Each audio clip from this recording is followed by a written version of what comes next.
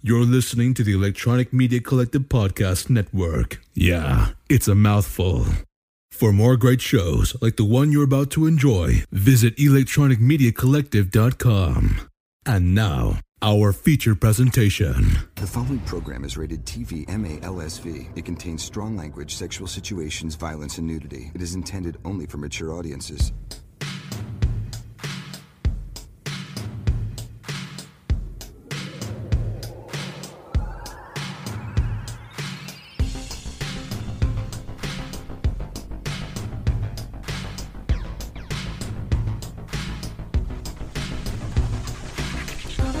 Do you like action, adventure, slow motion running on the beach? Well, do we have the show for you? Because this week, it's all about 80s action television. Whether you want to blow shit up with the A-Team, take down a drug ring with Crockett and Tubbs, or save the world with just a paperclip, some chewing gum, and the elastic band off of your undershorts, we got it all and more right here on the Retro Renegades Pop Culture Power Hour. And now, here are your two favorite greatest American heroes, Corey and Mikey. Hey there, what's going on? We are back with another episode of the Retro Renegades Pop Culture Power Hour. Mikey. Hi, I'm Corey. And here we are. We're here. We are here. It's taking us a while to get going. Today, yes. Yeah. We're both, it's been a long week. It has. You're telling me. Yeah. So, we're both a little tired. What's been going on this week? Oh, we went to wrestling. We did. Wednesday. It was a good night. Yeah, we had a lot of fun there. Local PWP, Pro Wrestling Phoenix, I believe is what PWP stands for. Pro Wrestling, yeah. Pro Wrestling Phoenix Pro Wrestling. Wait. No, Pro Wrestling Phoenix, I believe. That sounds right. Yeah, PWP. But exciting things going on there. I got to get in the ring and be an asshole for a little while, so that was a lot of fun. My daughter's favorite tag team won the tag team belts. Yeah. And they just happen to be my rivals. Yeah, which is so funny, dude. Yeah, we have a good time with that. That is Jack Darling and Moonshine Russell. Or as I call them, Jeff Dumpling and Moonbeam Wilson. If you don't know, so Corey and his daughter attend these wrestling shows as fans. And they sit right directly across the ring from me and my broadcast partner, Moose. We're doing commentary, and I am an asshole on commentary. And it's a blast. You're like your inner Bobby Heenan is coming out. Yeah, you got Bobby Heenan, Jesse Ventura type character.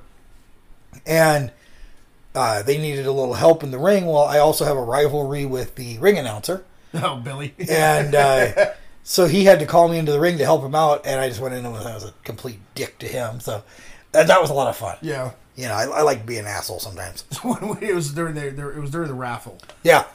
And Charlotte came up to get tickets. I think you gave her crap. Mm-hmm. And then when she came up to get the free tickets that were donated, yeah, you're like, I don't know, she don't look like a kid to me. Yeah, it's like she doesn't look like a kid. And we're like, do you have any identification? She's like, do you have a school card, a library card? Nope. I go, do you have a driver's license? She goes, yep. I go, well, you know what? Kids don't have driver's license. Go sit down. And she just looked at me like, you son of a bitch, give me those tickets. Yeah. You know, it's fun because, you know, if you've got somebody in the crowd that you know you can mess with, and I know that she knows that I'm playing along, mm-hmm. you know, so you can kind of not necessarily be mean to a kid, but flip a kid a little bit of shit. It just makes you look like even a bigger asshole. And I knew that I couldn't do that to just any kid, although I do. So yeah, we did the wrestling thing. That was a good time. Other than that, I didn't do shit the rest of the week. I'm trying to think of if I did. I don't think I did either, really. Watch some TV. That's about it. The movie premiere. Oh, was the movie premiere this past? That was that was the weekend before. Yeah, but we haven't recorded since then. Oh, we haven't, because you were, you were busy. And then we just canceled last week because you were tired or something. Something was going on. Yeah, I can't remember. Shitty weather or some shit. I don't. Yeah, but yeah, we had a movie premiere. Oh no, we had to go to the grocery store, and there was a storm coming. That's right. Yeah. So we had a movie premiere. After School Lunch Special Part 2, Sloppy Seconds. You probably remember us talking about this last year. Yeah. Or throughout the last year. We did makeup on it. I had a role in it. We got to see. I got to go look at that on the big screen. Amazing. I couldn't make it. It was great. Work looked very good. We got the appropriate responses. The stuff that's supposed to be gross, we got ew. Oh, nice. The stuff that was supposed to be funny, we got a laugh. And then there were a few parts where the people just kind of went, oh. We're like, what the fuck? Yeah, it was just kind of like oh. And I thought that was interesting. Some of our zombie makeup and stuff, we got a, oh, yeah. And then you kind of hear them, but it looked good. It looked very good. So yeah, it was a lot of fun. I forgot there were zombies, didn't it? Yeah, there was one. One of the first makeup jobs we did for the movie. I think you did that one. I wasn't there for that one. No, you were there. I know you were there. Yeah. Oh yeah. So, that was a good one. That was a good time that day. Yeah, that was fun, and it's always fun working on shit like that. But yeah, so that's what we did. So, we got a voicemail. Whoa, we got a voicemail. We got a voicemail. Sweet. Yes, let's get into this voicemail real quick. I'm not going to set it up at all. I'm just going to play it, and we'll kind of react to it because it's kind of interesting. So here's our voicemail. 最后语音通知，您有一份重要快件派送均无人签收，了解详情请按9，请按9，由人工客服为您服务。I think that our maybe our car's warranty expired or something. Oh shit! I'm not sure what that was. I'm not sure who sent it. What the fuck? But thank you. If that was you, Mike, that was a very, very good impression. It's like Cantonese. I think so. I didn't know that Mike Fantastic knew Cantonese. I did not either. That's great though. Yeah. So we appreciate that. I did hear that he was getting ready to start learning how to speak giraffe. Well, you got to be careful because I was nearly killed by a giraffe once. I think I've mentioned that before. You have. Yeah, I've mentioned that before. So you got to be very careful. We should probably let Mike know and in on the joke on that one, but oh yeah, we'll just let it ride until he says something. Yeah, well he knows part of the joke. So if you guys would like to actually leave us a voicemail, a real voicemail, you can do so at 669-237-3876. That is 669-B-RETRO, B-E-R-E-T-R-O. And that was the greatest voicemail ever. You can actually leave a voice clip on the Anchor app as well if you're using the Anchor app. If you want to email us, retropowerhour@gmail.com. We would love to hear from you, and just give us some feedback. Let us know what you want to hear. Preferably in English, because both of us, we both suck at English. Yeah, we have enough trouble with English. Yeah. So, but yeah, we do appreciate our international audience. And we do. That's proof. That was international audience right there. She wasn't trying to sell us car insurance or our warranties were expired. I'm not sure what it was, honestly, but yeah, I think that the translation, we'll put it through Google Translate, it probably says like, I love your show. The Weird Al episode was great. I've already done that, and that's exactly what it says. Is it? It is. Wow. And do like more. Word for word. Word for word. And you know what else it said? That we need more action. We do need more action. So, let's bring some more action to the show. I want action tonight. I was going to mention, on the Weird Al show, every time you sang a parody song, you were spot on. You are a parody song artist, my friend. See? You are a parody song artist. My impressions are finally starting to get good? Benefit me. Yeah. Yeah, every time you would do like a Weird Al song, you were nuts on with that shit. So, yeah, we're going to bring some action to the show and not poison. Not that kind of action. Some unskinny bop? No. Unskinny bop, nothing more to say. Bum, bum, bum, bum, bum. So what we're going to do is we're going to talk about some of the great action shows that came out in the 80s. The television shows. Because it seems like the 80s, they had great comedies. They did. They had some great dramas. I didn't necessarily watch them because we were younger and didn't really give a shit about them. Like Dallas. Yeah, Dallas and I don't know how many times JR died when I was a kid. Falcon Crest. I never watched Falcon Crest, but you know who came from Falcon Crest? I have no idea. Bruce motherfucking Willis. Oh, wow. I did not know That's where you got that. to start. That's cool. Wow. Greatest action star of all time. Debatable, but yeah, he's pretty good. He's the greatest action star of all time. You know what's greater than that? What's that? That tank that the Russians put on the moon. What? The Russians put a tank on the moon. The moon sucks. I know, it's not made out of cheese. There's no man on it. The coolest thing really is that tank. That is the coolest thing. Yeah. So no, these 80s action television shows. Sometimes they would be new and innovative and something you never really thought of. And sometimes, which was a lot of the 80s. Yeah, the 80s. I mean, there was a lot of new ideas coming out because you're coming out of the 70s, kind of the hippie kind of culture going on, and then the 80s are just like boom, bright colors and it's like all loud technology noises and yeah. Well, the 80s, people say the 70s were lame, and then the 80s were just amazing. It was like night and day. Yeah. So, these first 3 shows are kind of the same show, but they all came out at the same time. They came out within the same year. The first one being a television show called Airwolf. And you said do you remember Airwolf? I remember Airwolf. It's once we start talking about it, it's going to come back to me. Okay. But, it's been freaking damn near like almost 40 years since I've seen the show. And you were young. Yeah. Yeah, you were pretty young. I remember they had their base inside of a mountain, and the mountain top would open or something. Yes. Or might have been Mask, the cartoon. That happened too. Okay. Getting my shows mixed up. Well, what Airwolf was... They had a talking alien. I don't remember that. He ate cats. No, that was Alf. Oh. Airwolf was a military drama television series. And they had this really high-tech military helicopter, and it was called Airwolf. It was supposed to be stealth technology, too? Yes. It was basically like one of those gunship helicopters. And... I did look it up. It was... Of course, being the 80s... A lot of Cold War themes. It was a Bell 222 helicopter. Okay. It was a cosmetically modified Bell 222 helicopter. Now, this thing was, it aired from January of 84 until August of 87. So it had just a little over a 3-year run.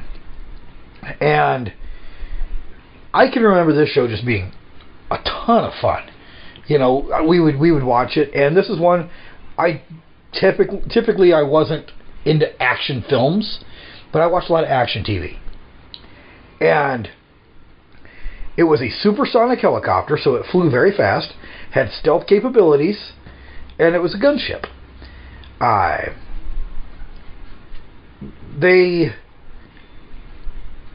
Originally, it was designed by this guy he was a genius, but he liked to torture and kill women. So they would steal the ship, the helicopter. They stole it. They stole it from him and hid it in a mountain. Yeah. Well, the bad guy, they stole it, and then the good guys basically, a company called Archangel. Yep. They had to go steal it back. That was a code name. So they got Jan Michael Vincent, huge action star in the 80s. He played Stringfellow Hawk, and it was his job to go steal this thing back. Stringfellow Hawk. He's a U.S. Army captain. Yes. And former test pilot during the development of this helicopter. So he knew how to run it. They would try to steal it back. They would booby trap it, and the whole premise of this thing was them trying to steal the thing, steal it back, steal it back, and they followed a very basic premise that they stole from the Western movies. The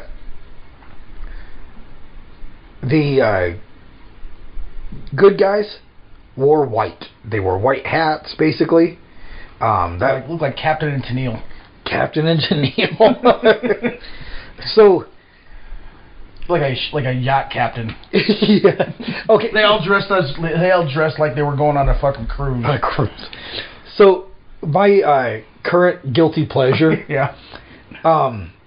I watch a lot of reality TV shows, and there's like 4 different versions of Below Deck, and it's about this crew of a yacht. Oh, God. And like their yacht season is like 6 or 8 weeks long, and they get in so much shit and so much drama in those 6 and 8 weeks. It's like the crew comes from all over the world to this one boat. They live on this boat together. They're in cramped quarters. They are. This is a yacht, not a big cruise ship. It's a yacht. Okay. So it's a huge yacht, but is it owned by a rapper? No. It's like a yacht company that they hire. The people charter it. They take them out for like a one. They pay like $50,000 or $100,000 to take it out for like a couple days. So we should do that with our anchor money. Well, we've got about $20. Wow. Yeah, we could get like a fucking one of what they call those little bass buggy boats. Yeah. And a trolling motor. We'd have to take turns being the captain. Yeah. And we couldn't afford a chef, so we'd have to like bring some Lunchables. Yeah. What's your favorite Lunchable? I like this. I like just the cheese and crackers with the turkey. Okay, yeah, that's not bad. I'm a pretty simple guy with Lunchables. See, I like the taco ones. I can't get into those, man. I like the taco ones, and I like the pizza ones. My daughter likes the pizza ones. I love the pizza one, dude. Where you get the little pizza and you get the little sauce with the little pita bread. Put a piece of pepperoni on it. I just can't eat like cold pizza like that. Oh yeah, Lunchables are. Also, we're gonna have Lunchables on our yacht. Yes. On our Bass Buggy yacht. And some bang. And some bang. Maybe we'll have some Hawaiian punch so that we have that tropical feel. Oh yes. And some Hawaiian King's rolls. Dude, Hawaiian King rolls. You give me a package of those and some butter, and I am happy. I'll tell you what. This is a recipe I'm going to put on the show, okay? Oh. You take your Hawaiian King roll. Yeah. You don't break them apart. You cut them straight down the middle. Yeah. To separate the two, the top and the bottom. But you leave them as one big bun. One big bun. Okay. You put some I like big buns. Mozzarella or Swiss. You completely missed that. I heard it. I heard you. You're ignoring me. We don't allow food. We don't allow that. I'm talking about big buns. I like big buns too. I cannot lie. I cannot. So you take Swiss. Take Swiss and you put some ham and some turkey on it. Okay. You put some more Swiss and some ham, some turkey, or whatever meat you want to use. Yeah. Put the top back on. Stick it in the oven. Oh. For about 15 minutes. Pull it out. Got this nice fucking sandwich. It'd be like a nice toasted casserole sandwich. Yeah. Oh, that sounds good. You know that they make hamburger buns, Hawaiian. They do. I like them. They're good. They're so good. Okay, but anyways, we're not talking about that. No.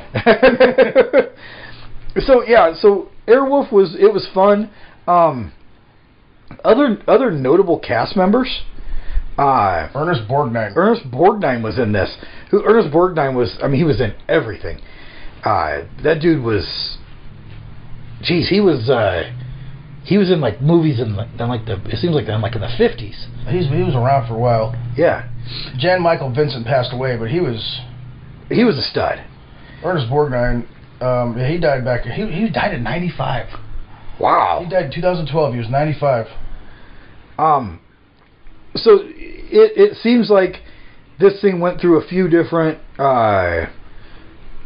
As the seasons went on, they changed up the cast members. They changed up kind of the storyline stayed about the same, but it swapped up a little bit, and it had a tie to another show that we are going to discuss in a little bit. We'll discuss it after we get through these first 3. We'll discuss the show. So remember, we're going to do a callback to Airwolf. Okay. Yeah, we're going to do a callback to Airwolf.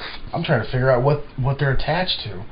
I'm gonna. I bet you I know what it is. Yeah. We'll keep it. We'll keep it a surprise. It's not Alf. It is not Alf. I guarantee you, it's not Alf. Alf was not an action show. So about the same time, January of '84, another amazing helicopter movie or TV show came out. was kind of like Airwolf, but not really. It was called Blue Thunder. And Did that star Hulk Hogan? no, that was Tropic Thunder. Blue Thunder actually was based on a movie. The movie came out in '83, but the TV show came out in '84, and they used a lot of stock footage from the movie actually. And Blue Thunder had a from what I remember, because there's not a lot about it. It had one season. Wait. Yeah, it Yeah, one season, 11 episodes. But it had a hell of a cast in it, though. It did. So the basic idea, I mean, it was just like this helicopter that, well, let me tell you what the movie was about, because it followed the plot of the movie. It was the Metropolitan Police Department had this air support division, and the pilot was a Vietnam War veteran with PTSD.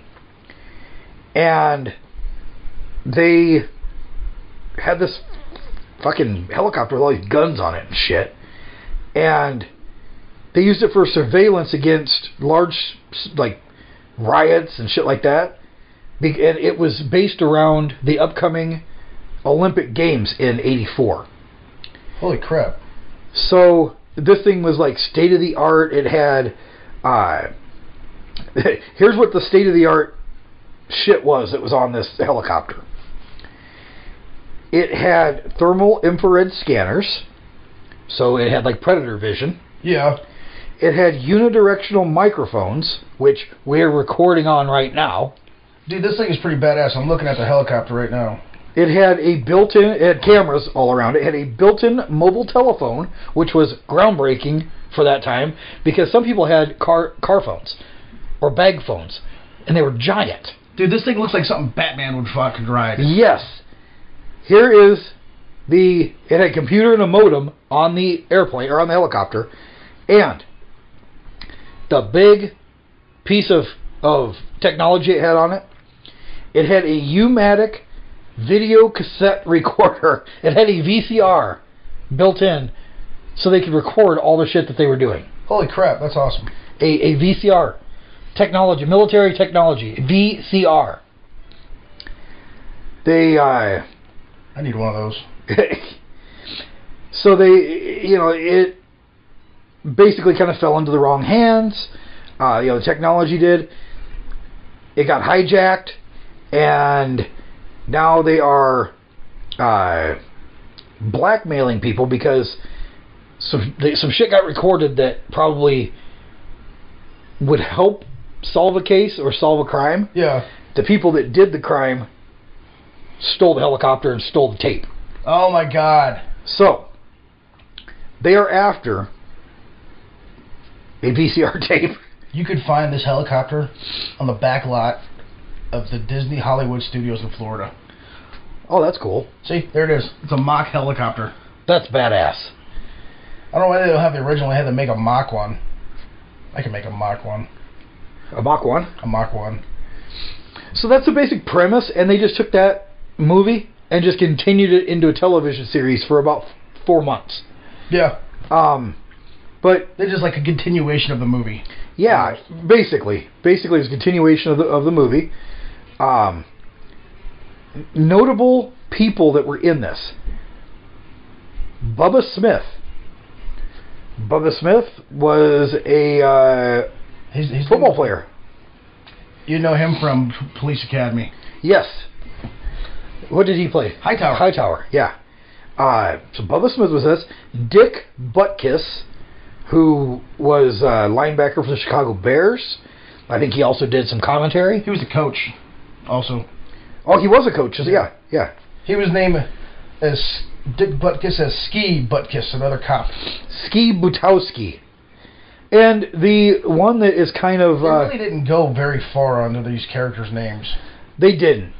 Except for Dana Carvey's. Dana Carvey. Clint Wonderlove. Yes. A.K.A. Jaffo. So he was the engineer. I don't know what the hell JAFO stands for. He was the engineer and the flight engineer and the sidekick. And he handled all the technical aspects. So, Dana Carvey, Garth, off of Wayne's World, was in charge of all the technology on a high-tech helicopter with a VCR, did I mention? Do you think he said party on when he got done working on something? Yeah, he like, I think it's all done. You think it's done? Party on. Swing. And his pilot's name was Frank, so like, party on, Frank, and he's probably like, I'm not doing this shit. Clinton Wonderlove, I'm not doing it. Clinton. Dude, that is the best porn name. Yes, Clinton Wonderlove. You know what? That's going on our OnlyFans. Well, I'm changing my name to Clinton Wonderlove. Clinton Wonderlove. Just for our buddy, our one fan, Mike Fantastic. Our only fan. Our only fan. Yeah, he's not our one fan. He's our only fan. Our only fan. Because don't forget, our number one fan is Flint. Flint Frank, Toy Hive. And our number two fan is Rex. Rex, Toys of the Past in Lincoln. So, Blue Thunder. You said you hadn't ever watched this. I'd never watched this. Because every time you say Blue Thunder, it makes me think of Blue Falcon and Dog Wonder. Wow. Yeah. Blue Thunder. It reminds me of breakfast. Breakfast? Yeah. Is there something called Blue Thunder cereal? No. Is it kind of like up there with Quits? No.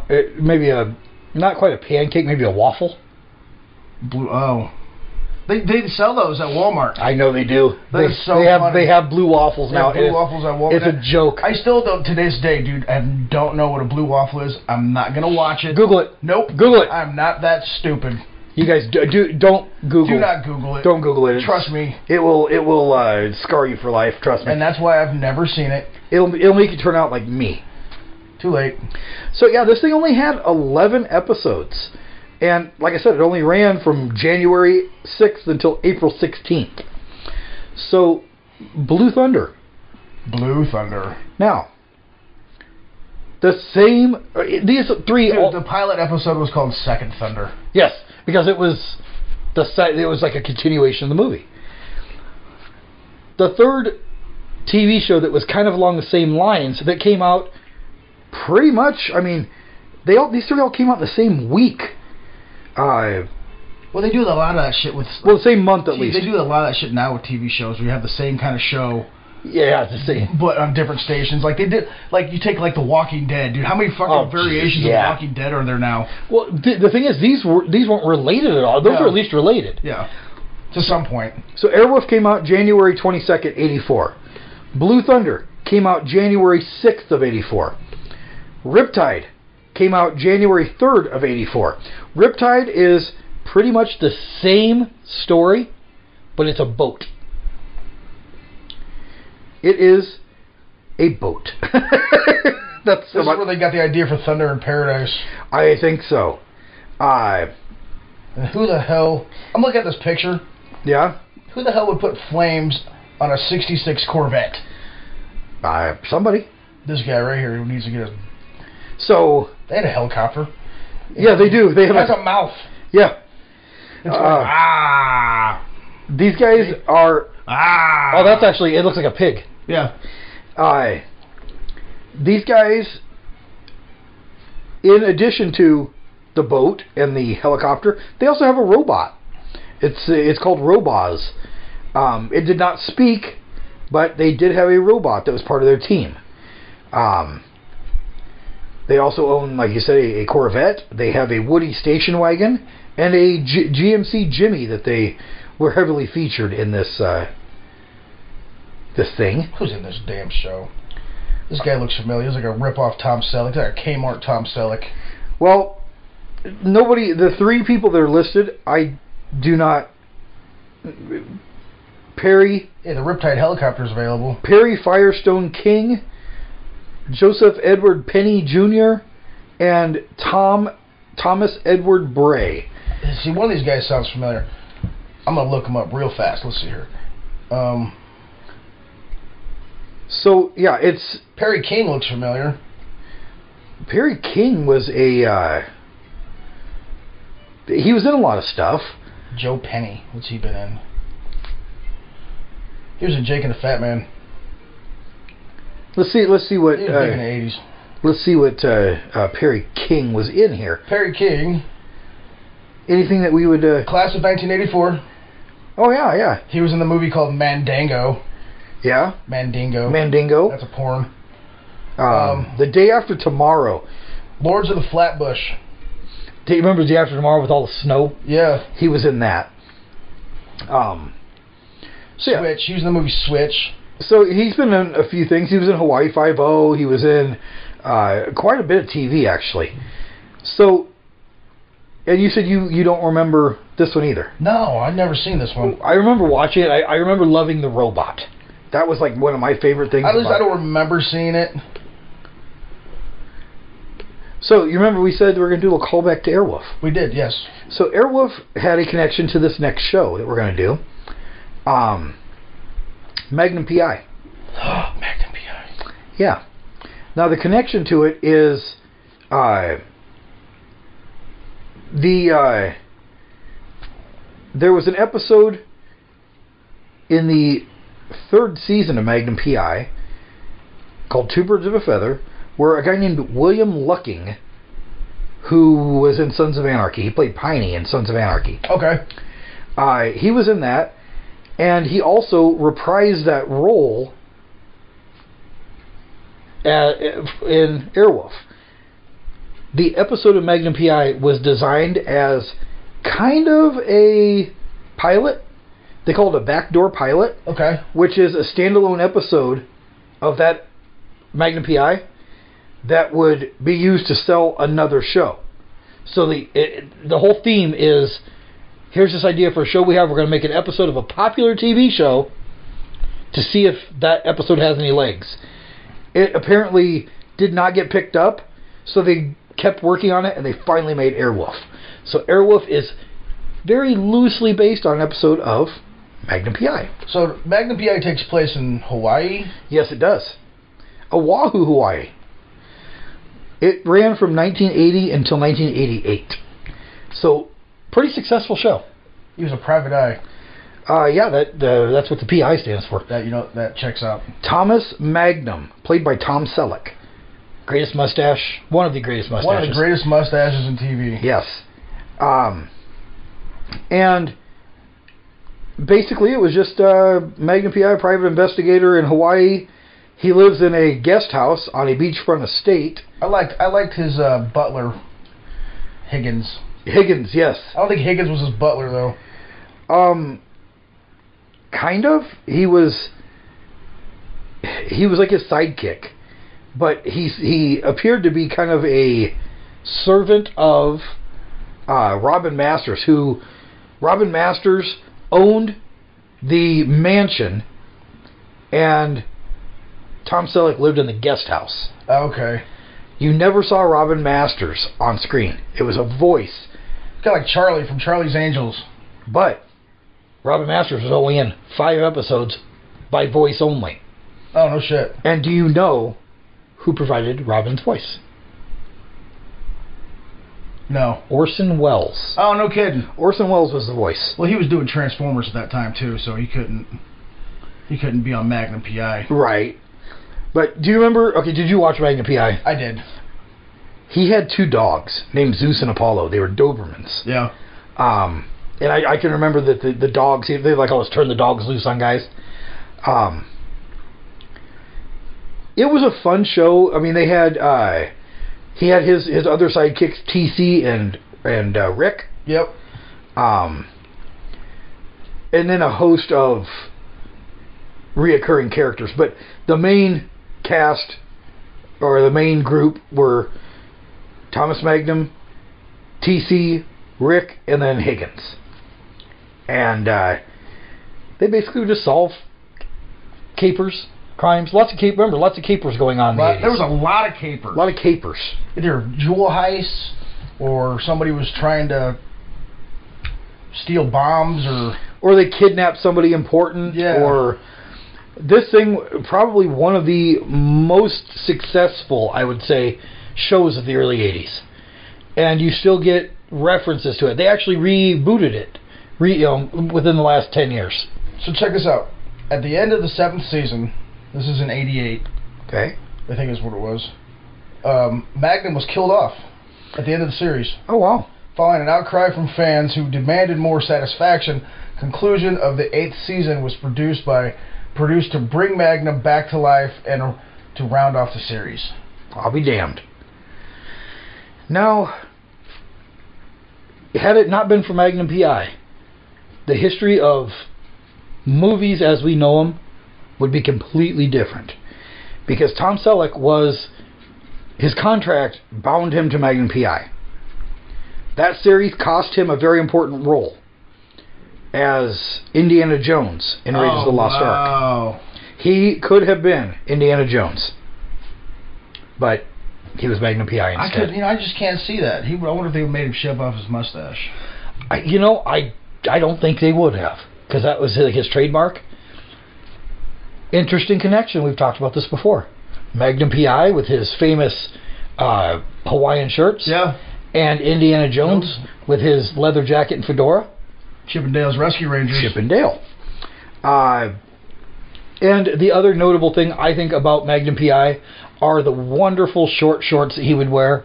The mid-thigh length shorts, which is the appropriate length for shorts. I don't even think they were mid-length, dude. These were just covered his butt crack. Yeah, they were cheek chillers. Yeah, they were. They were. Those are chaps. Chaps. So there was supposed to be a crossover in '92 when they concluded Magnum. They wanted to do a crossover where Dr. Sam Beckett from Quantum Leap would leap into the body of Thomas Magnum, but they didn't make that. There is test footage where they tried to do it. Yeah. And one thing that Magnum P.I. was kind of known for is what's called breaking the fourth wall. That means that they acknowledge the audience watching on TV. And the only one that would do it would be Tom Selleck. He would look at the camera and kind of raise his eyebrow. So there is footage. You know who else did that? Zach Morris. Zach Morris did do that. But he actually talked to the camera. Yeah. There is footage of Scott Bakula looking at the camera and raising his eyebrow, recreating that as a nod to Magnum P.I., but they never followed through with that episode. Oh, man, that'd have been bizarre or great. It would have been a train wreck or it would have been really amazing. I think it would have been kind of cool. But in a... I wonder how Ziggy and... Or no, his name wasn't Ziggy. Ziggy was the computer on Quantum Leap. What was Al? I wonder how Al and Higgins would have got along. Oh, yeah. I didn't watch a lot of Quantum Leap, but I did enjoy what I saw of it. I did really enjoy it.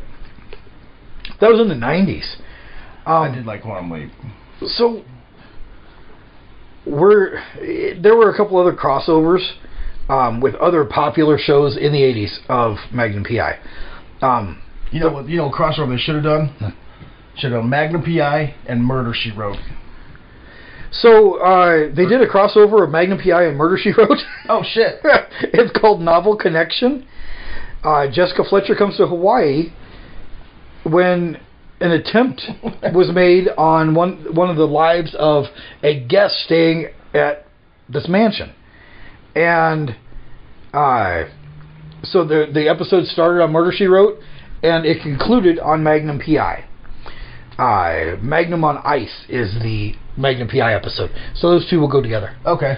The other crossover they did it's called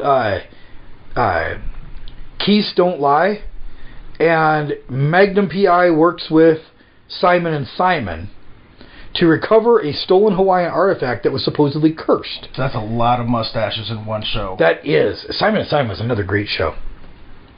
But, so they took the old Brady Bunch thing where somebody stole a tiki that was cursed, and they have to get it back. So Magnum P.I. and Simon & Simon working together. So the Simon & Simon episode is called Keys Don't Lie, the Magnum P.I. episode, sorry, is Keys Don't Lie, and then it concluded on Simon & Simon with Emeralds Are Not a Girl's Best Friend. They are not. So, I mean, that's kind of interesting.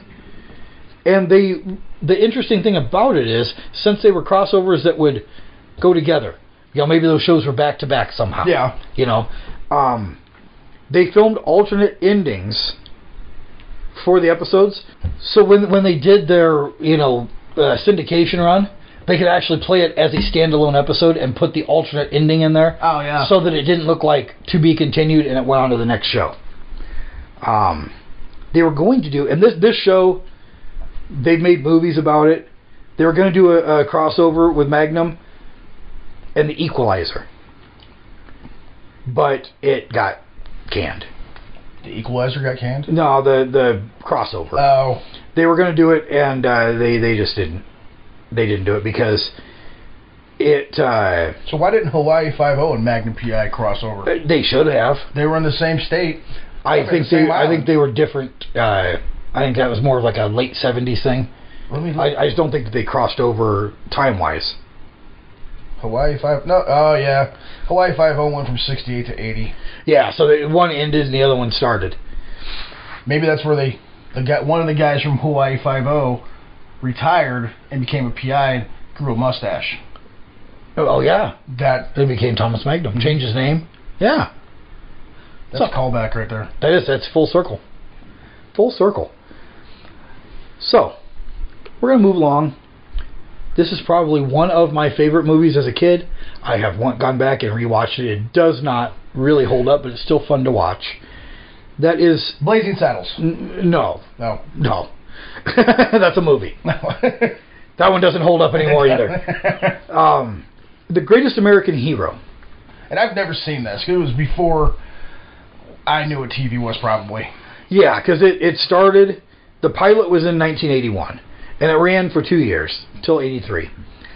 And William Catt, we would probably know him from the movies House. Yes. He was the lead. He played Ralph Hinckley. And he was a professor of some sort. A substitute teacher, A substitute teacher of remedial education of high school students. And he, during a field trip, encountered some extraterrestrials. And they gave him a suit, a super suit. And where's my super suit? Why do you need it? Tell me my suit is, woman. They told him the aliens told him that he had to go find this FBI special agent to fight crime. And he lost the instructions. Oh my God. Of how to use the suit. So what the suit grants him is the power of flight, super strength, invulnerability, invisibility, precognition, telekinesis, x-ray vision, super speed, pyrokinesis, shrinking, holographic vision, and the ability to detect the supernatural. He lost the instructional manual. You know why they lost the instructions? No. Because they didn't have the technology to make all that shit happen on a TV show. Well, all of these powers would come about during the TV show's run, but it would be a complete surprise. Like, something would happen. He's like, what the hell is this? And he had no clue, what was going on. Yeah. He also... The instruction manual also taught him how to land when he was flying. Oh. So he would crash land all the time. And, he'd crash land somewhere. And that would be kind of funny because he would crash land and then you'd see him like getting out of a pile of garbage and he'd be in his regular clothes. That's so funny. Yeah, it was hilarious. Had 3 seasons. 45 episodes, and 5 of them were never aired.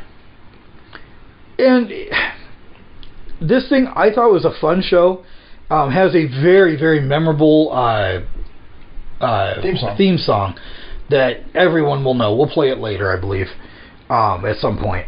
But they took him on the spaceship at one point. It was kind of a train wreck. Now, interesting note. His name was Ralph Hinckley. Well, this show came out in March of '81, and in the beginning of March, about 2 weeks after the show came out, a guy by the name of John Hinckley Jr. attempted to assassinate President Ronald Reagan. That's right. So they changed the name to Mr. Hanley instead of Mr. Hinckley. Still says Hinckley on the IMDb. It does, well, because that's the name, is Hinckley. But for a while, I can remember the students would refer to him as Mr. H. Yeah. Just to kind of like, whoa, we can't say this.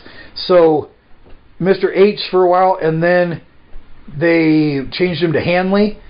And then after some time had passed, they made him back into Hinckley.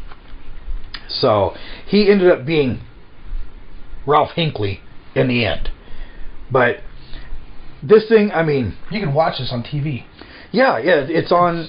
Fucking YouTube, Pluto, Peacock, Tubi, Vudu, Crackle, Amazon. Those are all the free ones. Sling, Fubu, and Philo. Whatever those are. So... Or paid subscriptions. There are just a couple people that were kind of known actors. You know, of course, William Catt. William Bogart. He was on the TV show Small Wonder. Do you remember that? Yeah. With the little robot girl? Yep. He was on that. And he was the host of the Frontline spoofs on the Chappelle Show. Okay, yeah, that's right. And then Connie Selica. Connie Selica was... Hot. Yeah. She was in a TV show called Hotel. She was in all kinds of movies, all kinds of TV shows. Let's see what... She's married to the guy from Entertainment Tonight. John Tesh? I think so, yeah. They were married. Yeah, I believe that's the case. No, they're still married, yeah. I like John Tesh's radio show. She was married to Gil Gerard for a while. Yeah. So, that was a fun little show. Like I said, one of my favorites as a kid. So much so that my third grade school picture, I am wearing a Greatest American Hero Raglan baseball jersey. Nice. You know, it's white with the symbol on the chest, and it's got red sleeves. I love that shirt. It's got like the red sleeves that go down three-quarter sleeves. Yeah, it was a badass shirt. So, yeah, if you get a chance, check that out because it was a lot of fun. It was just a ton of fun. A lot of connections to Superman on this show. A lot. Yeah, I mean, even so much that DC Comics filed a lawsuit against ABC, and it eventually got dismissed because it wasn't close enough to Superman. But then they said, well, it's close enough to Green Lantern because it's loosely kind of based on the Green Lantern thing. Got a ring from an alien instead of a suit from an alien. Yeah. And while he's in the pilot episode pondering whether he's going to accept the suit and the responsibilities, he is watching his son watch an episode of Super Friends cartoon. Oh, nice. And Batman says, we need one more Super Friend who can fly. And that's why he did it. They mentioned Superman a couple times. They said he jokes with his girlfriend because he's trying to convince her that he's like trying to tell her, look, no, I'm a superhero. Yeah. And she doesn't believe him. And he's like, look, at least you're one step ahead of Lois Lane because she never found out who Clark Kent really was. Not for a long time. He does, at one point, kind of mocks a scene from Superman, or a very famous trope from Superman. He needs to change into a suit. And he looks over and he sees a phone booth. And he just looks at it and he grumbles. He says, no, never. But then he has to use it. And he... then later he's trying to get changed in the back of a car, backseat of a car. Yeah. And the guy, his partner, there's a guy that helps him out, drives him around and stuff. And he's trying to change in the back of the car, and the guy looks in the back seat and goes, you just need to get a bigger phone booth. That's so funny. So they do mention it. They tried to revive it as the Greatest American Heroine, but When did they try that? in '86 Oh, yeah, that wouldn't have worked. they made a pilot episode. It did not work. Oh, here it is. They really wanted to run with this, and they couldn't. They finally revealed in the final episode, they revealed his secret identity, which he didn't wear a mask. Yeah. He didn't take off glasses. Nothing. It was just him in a suit, and nobody knew who he was. But they did finally reveal his secret identity to the public, and then he tried to pass the suit off to this young lady, and it just didn't work. She was also another school teacher Oh, okay. who spent her off hours looking for lost kittens and raising environmental awareness. So, yeah, they didn't. He tried to teach her how to use a suit and all that, but it never really came to be. They tried to do a remake as well in 2014. I didn't even hear about that one. They ordered a pilot for a new version of the show. The folks that were behind the Lego Movie were going to produce it, and they declined. After it was all done, they declined to pick up the series. ABC did. No shit. But William Catt did create a comic book based on this series. No kidding. Yeah. I did know that. I've seen the comic books. Yeah. So yeah, it was and I think that was called Reluctant Hero. So yeah, Greatest American Hero. Amazing 80s show. Very 80s though. When you watch it now, you're like, whoa, this was made in the 80s. Yeah. It's kind of like watching that live-action Spider-Man cartoon. Oh God, yeah. Like the late 70s, early 80s. Yes. Or this one here. It's not on our list, but I just happened to come upon it. Okay. A show called Automan. I've never heard of this. I haven't either, but it came out in '83. It ran one season.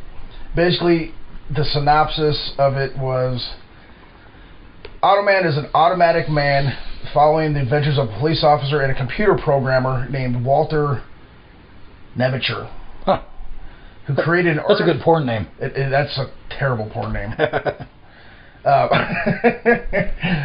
Who created an artificial intelligent crime-fighting program that generated a hologram, played by Chuck Wagner, able to leave the computer world at night and fight crime. Wow. It's kind of like a rip-off Knight Rider and Tron. Yeah. Because looking at that picture...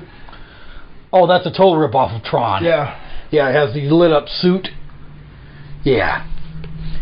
So let's jump to a wildly popular television series that I feel kind of jump-started a few careers, actually. 21 Jump Street. Yeah. It's 21 Jump Street was on Fox. So when Fox was first came out, blowing up. Yeah, 1987 to 1991 this was out. 103 episodes. It was a squad of very youthful-looking undercover police officers that investigated crimes in high schools, colleges, and other teenage venues. I can remember it being a lot of fun, and jump-started the careers of, I would say 1, 2, 3, at least 4 people. Nice. Holly Robinson, who Holly Robinson went on to be in Hanging with Mr. Cooper. What else? I love that show. She was in a few other shows, but it kind of jump-started her career. It jump-started the career of Peter DeLuise, who is Dom DeLuise's son, I believe. He was in Stargate. It jump-started the career of Richard Grieco. And Richard Grieco actually had a spin-off called Booker that lasted for a season or two. He's been in a ton of films since then. He was also, what was that movie, License to Kill, or... Yeah. He was If Looks Could Kill. If Looks Could Kill. And Mobster. And he's done some voice work and for like video games and things like that. And he's done just a ton of stuff. He gets a bad rap. He was in Bolt, that cartoon Bolt, yeah. He was in Night of the Roxbury as himself. Yeah, he just didn't want to get sued. Yeah. So he let him hang out.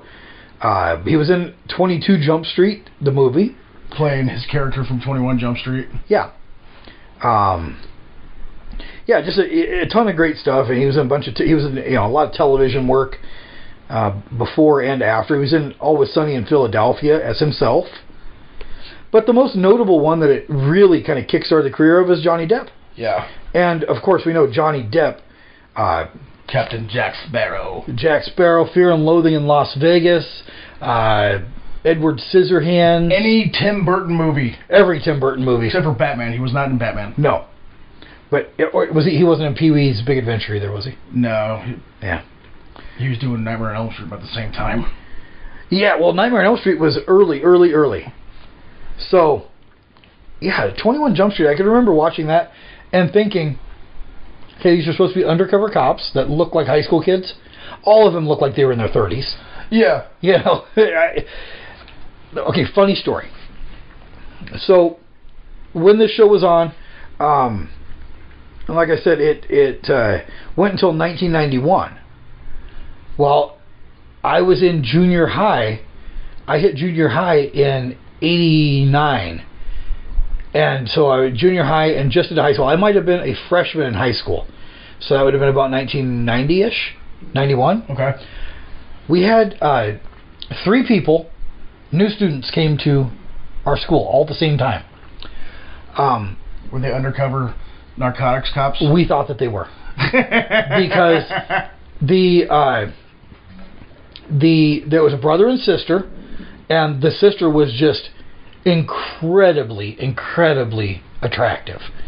Like, our little school, this girl did not fit in. She was like, oh my God. I mean, she walked down the hall and everybody... Like the party of the Red Sea. Yeah, every age group, everybody would like, what? And watch her walk down the hall. Her brother looked like he was about 30 years old. Like probably 6'3", crew cut, looked like he was fresh out of the military. Oh shit. Big muscle. I mean, he did not look like a high school kid. He had big muscles, crew cut. John, I think he had tattoos. I mean, he did not fit into our school. Was it Brock Lesnar?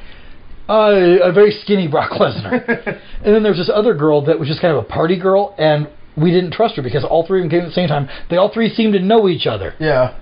And so we thought she was the one that was infiltrating the parties to figure out who the partiers were, where they were getting the drugs, who was buying the alcohol. We thought that, so nobody trusted her, and she was such a nice girl. And then the you went out with her, didn't you? I did not. I tried.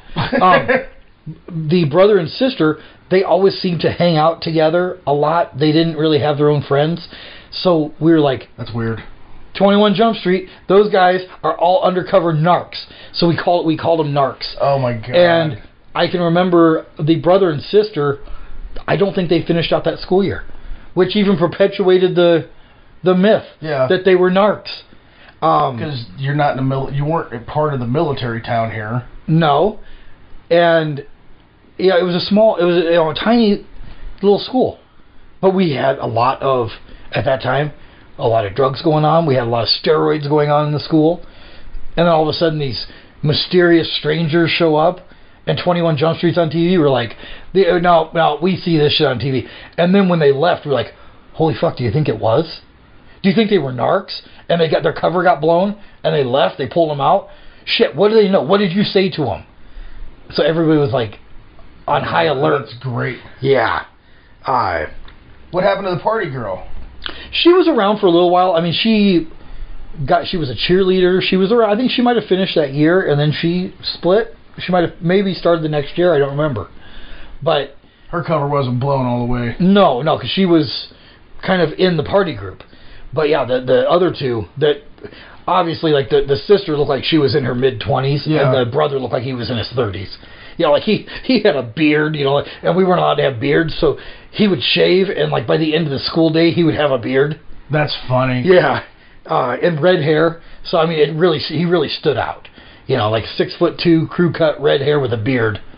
Oh my God. Yeah, but yeah, 21 Jump Street was a fun show, and I can remember it being very very popular. And like I said, all these characters went on, or all these actors went on to be big names. So it was kind of cool. It debuted with Married with Children and the Tracy Ullman Show, which gave us The Simpsons. Yeah. So those three were big hits, and they made Fox like a force. They made it the fourth channel.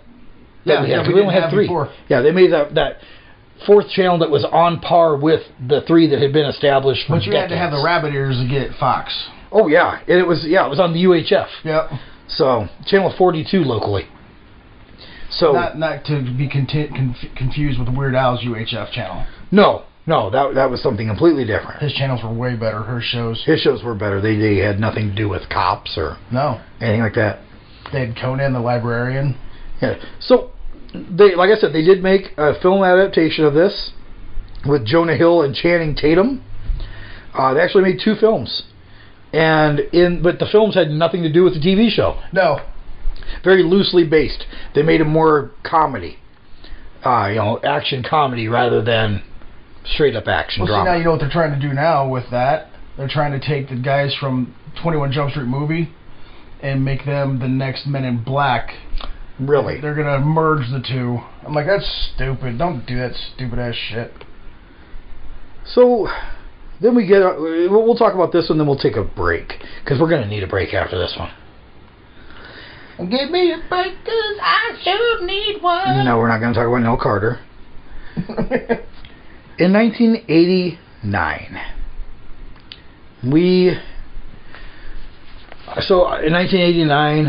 I was about 13 years old, and that's about the time that you're going through some changes. You're starting to discover some things about yourself. Getting hair in weird places. Yeah, your voice is changing. You're starting to notice that you're attracted sexually to whomever you might be attracted to sexually. And they put Pamela Anderson in a swimsuit and had her run in slow motion. Oh yes. And I was a fan. I was watching Baywatch at night. It was on late at night. It was on super late at night, and this thing ran for 11 seasons. What a great cast it had! Pamela Anderson. It had Billy Warlock, Erica Elenick, Yasmin Bleeth, and Nicole Eggert. Oh, Yasmin Bleeth. Oh my goodness! Nicole Eggert. Oh yes. And one other very notable cast member. David motherfucking Hasselhoff. David Hasselhoff. And this was about lifeguards. Lifeguards that solve crimes, I guess. Yeah. Or they would there would be an earthquake and they would help with the earthquake. There would be a shark attack, they would help. There might be a serial killer and they would solve that.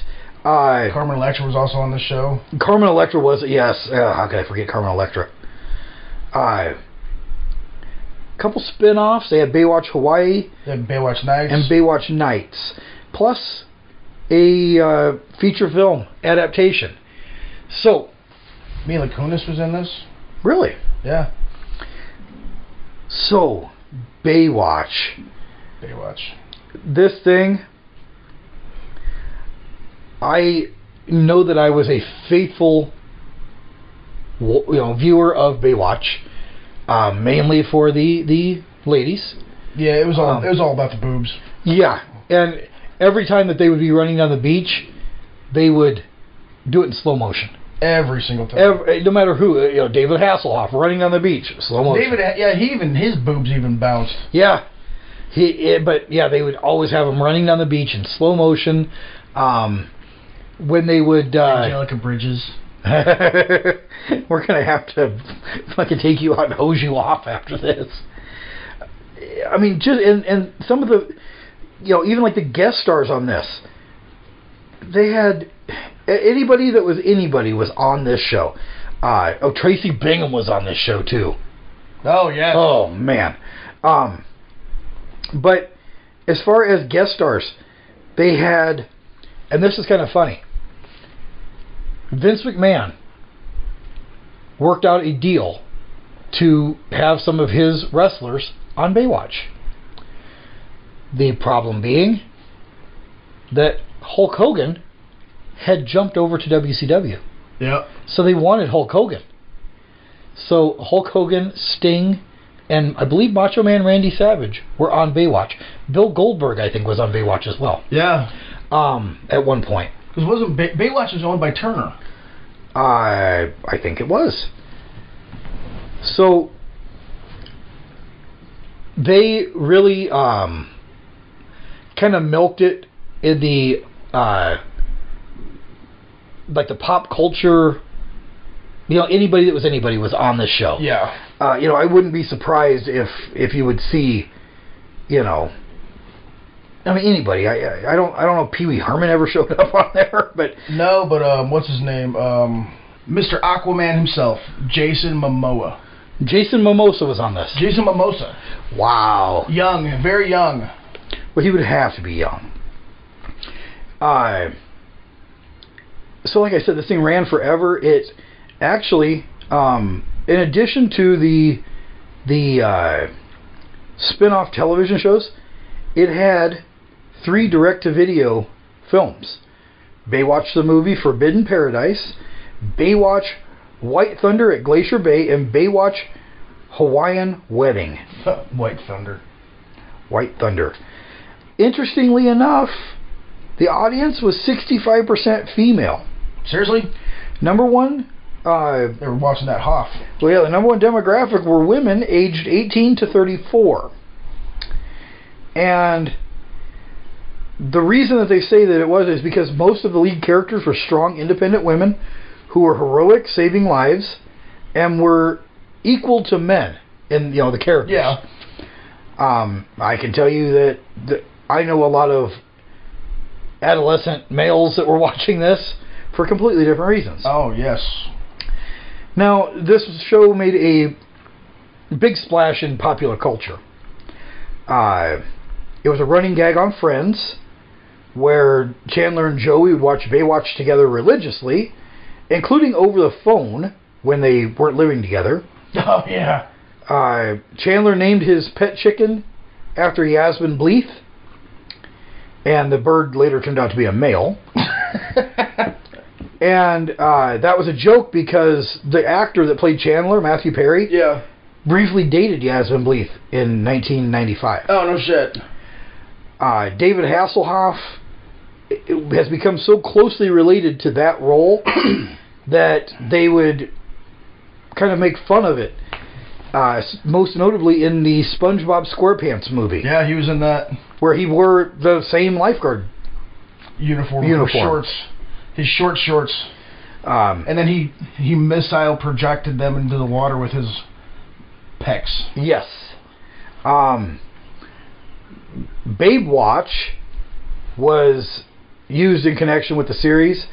Mad Magazine would make a series of satire articles called Babewatch, and there was also a pornographic film a series of pornographic films released between 94 and 99. I'm already watching it.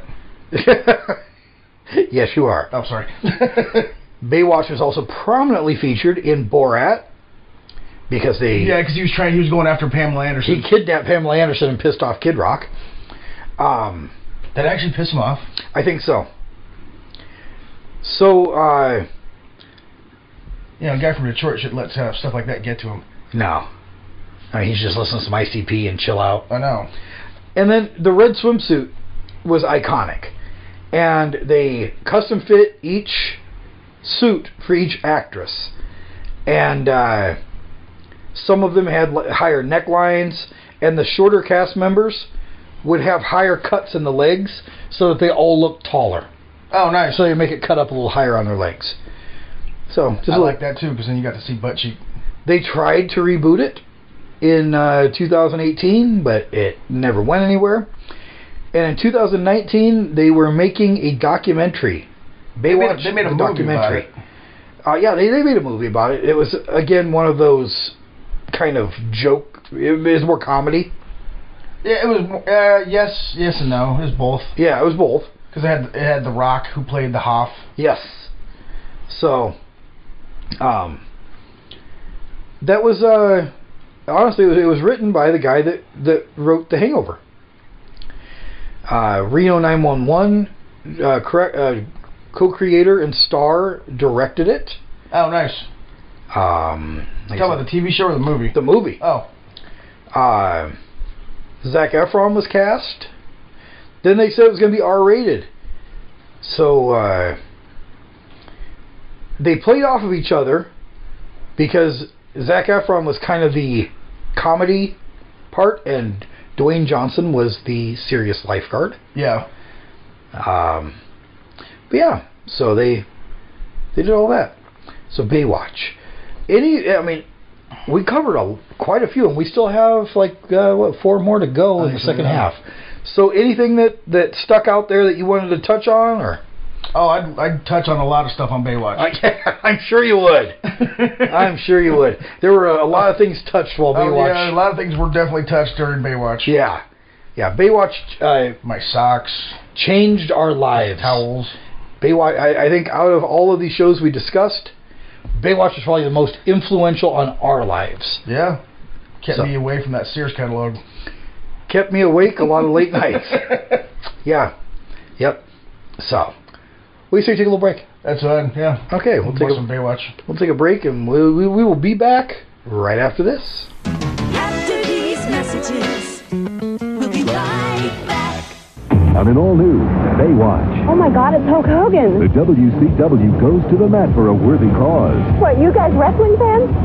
Closet. When an old foe rattles Hulk's cage. I want you right here, right now. Setting the stage for a no-holds-barred bash on the beach. Hulkamania rules. Ric Flair and Randy the Macho Man Savage join Hulk Hogan. Next, Baywatch. Monday at 9 on Fox 25.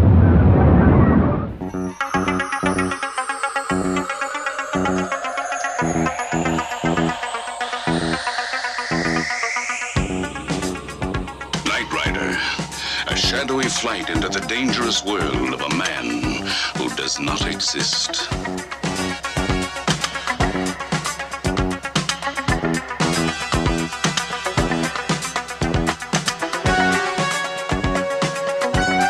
Michael Knight, a young loner on a crusade to champion the cause of the innocent, the helpless, the powerless, in a world of criminals who operate above the law.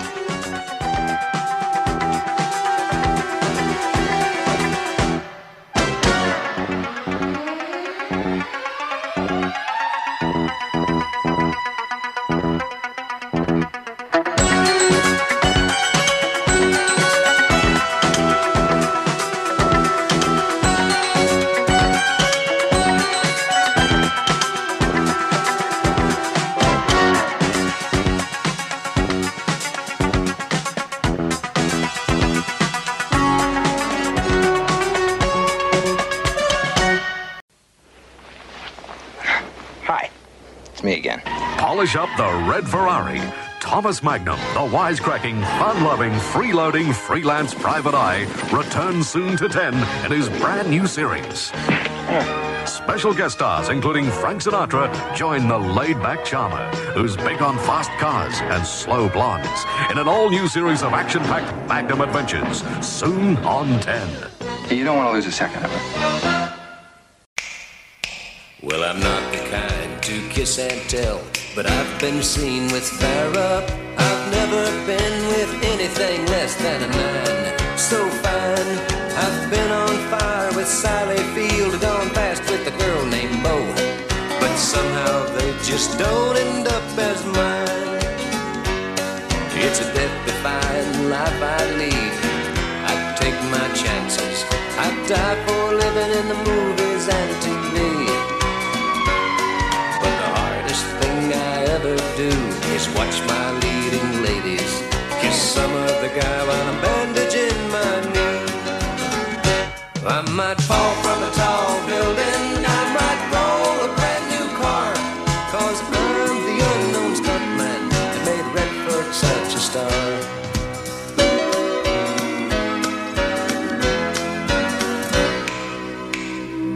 I've never spent much time in school, but I taught ladies plenty. It's true, I hire my body out for pay. Hey, hey, I've gotten burned over Cheryl Teague's, blown up for Raquel Welch. But when I wind up in the hay, it's only hay. Hey, hey, I might jump an open drawbridge or Tarzan from a vine, 'cause I'm the unknown stuntman that makes Eastwood look so fine.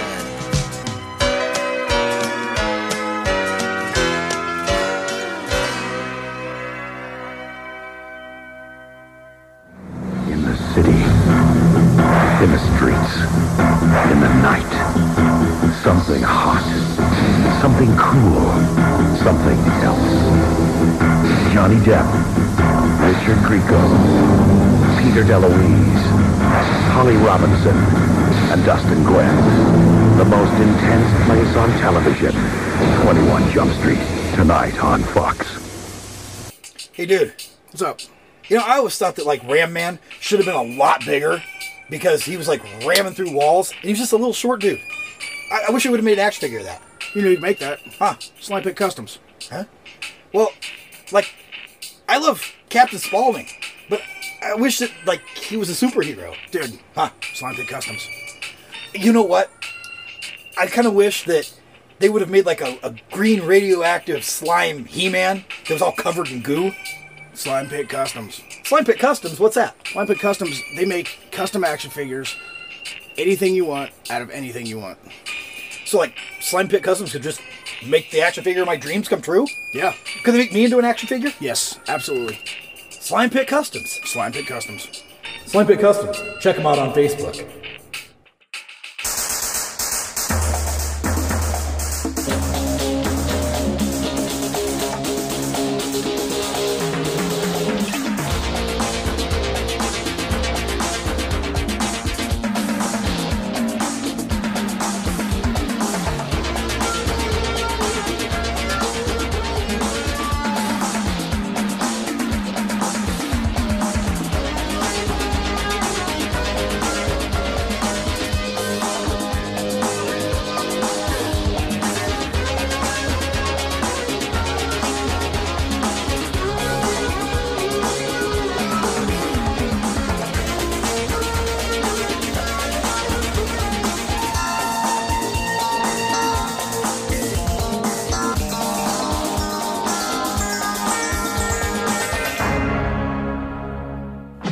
In 1972, a crack commando unit was sent to prison by a military court for a crime they didn't commit.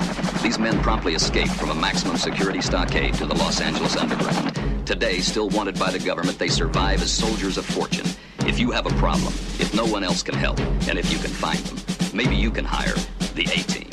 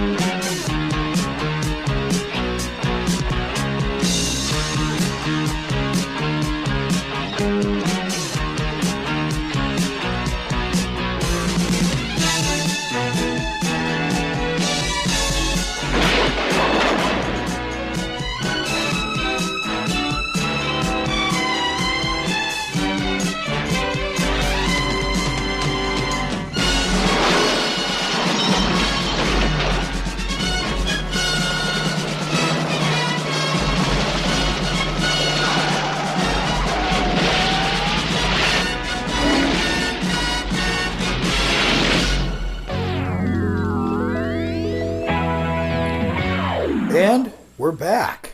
We are back. How was your break? It was good. Did you enjoy the Baywatch? Yeah, I'm still going, actually. Yeah, we'll keep it over there. Now, of course, heavily involved in Baywatch was David Hasselhoff, as we spoke of. But that was not the first time we had seen David Hasselhoff. No, it was not.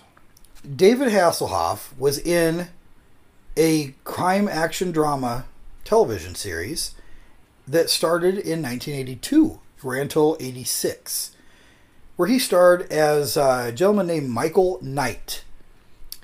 And he had an amazing car. He had a great car. The car's name was Kit. And Kit was, well, I mean, it was they were the main characters in Knight Rider. I love this show. Yeah, me too. So, Kit, the car, stood for Knight Industries 2000. KITT. And the car had artificial intelligence. It was self-aware, and it was basically indestructible. Had all kinds of gadgets on it.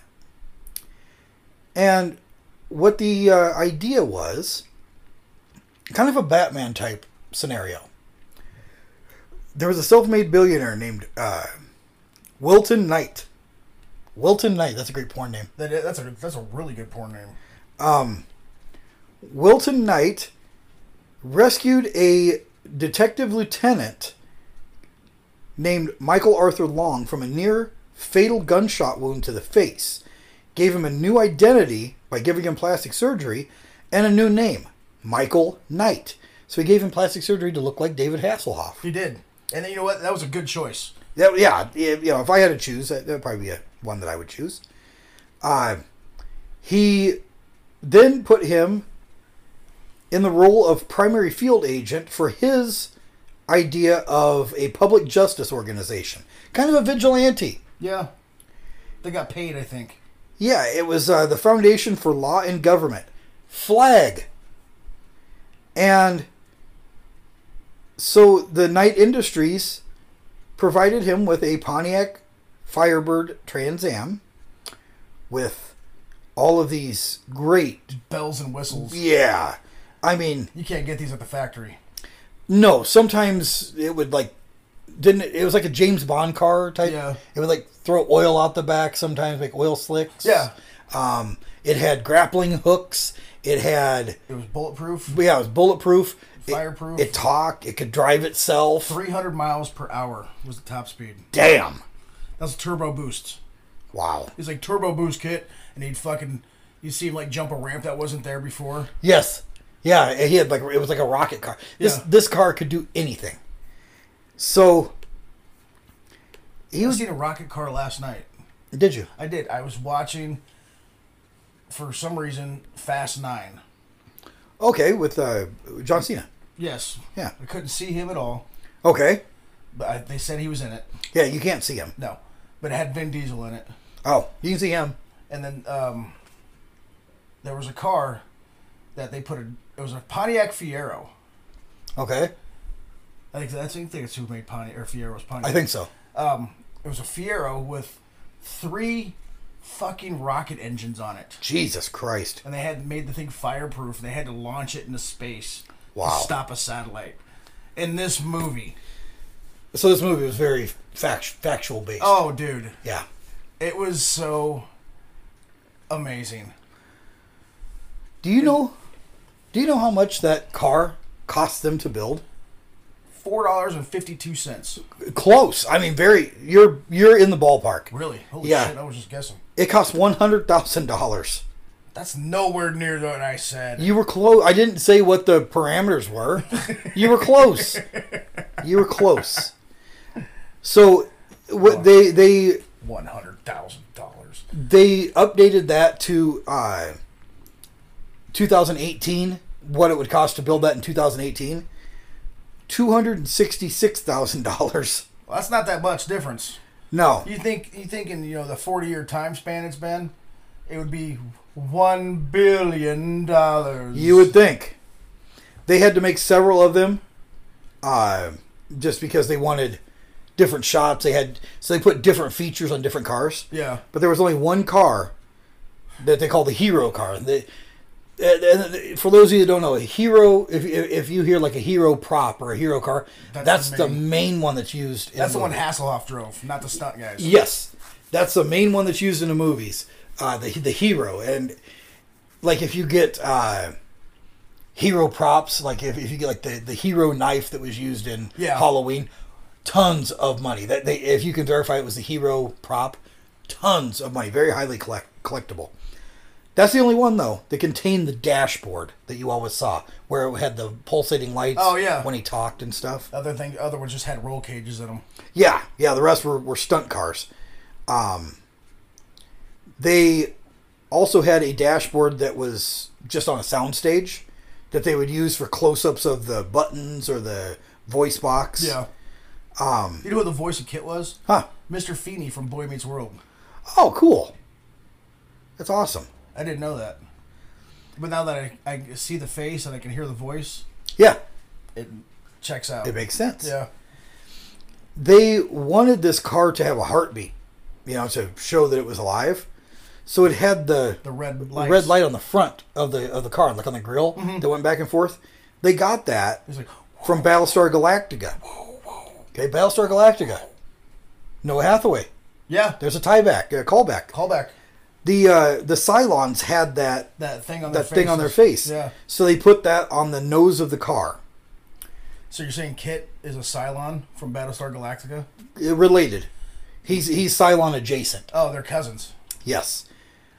The studio got all the cars that they used from Pontiac for $1 a piece. Well, that's not a tax write-off, is it? No. Well, and they would often get vehicles that had been damaged from like train derailments and in shipping. Oh, no shit. Yeah. The only one that they had to pay for was the Hero. Which cost $100,000 million. Yes. They had several scenes where Kit would drive himself. And there was a gentleman that would sit behind the driver's seat. He would extend his arms and legs through the seat. And then he had a two-way mirror that was in front of him so that he could be hidden. Yeah. So it looked like the car was driving by itself. See, I always thought like they had it just remote controlled or something. No, it was practical. But that's also why they never showed him driving by himself for too long of a period. Yeah. Because it was so hard to film that. It'd be like short clips. Yeah, and they probably used the same one several times. Like you said, William Daniels was the voice. Yep. He would always record it after the fact. So David Hasselhoff would work with someone who would read the lines to him so that it could be kind of seamless. Yeah. And they would do the reading, like when he was in the car talking to him, Kit's voice would come through the car stereo. They had a shortwave radio. Oh, no shit. So he could hear it in the car and react to it, and then they would just dub that out and overdub with the actual voice. Nice.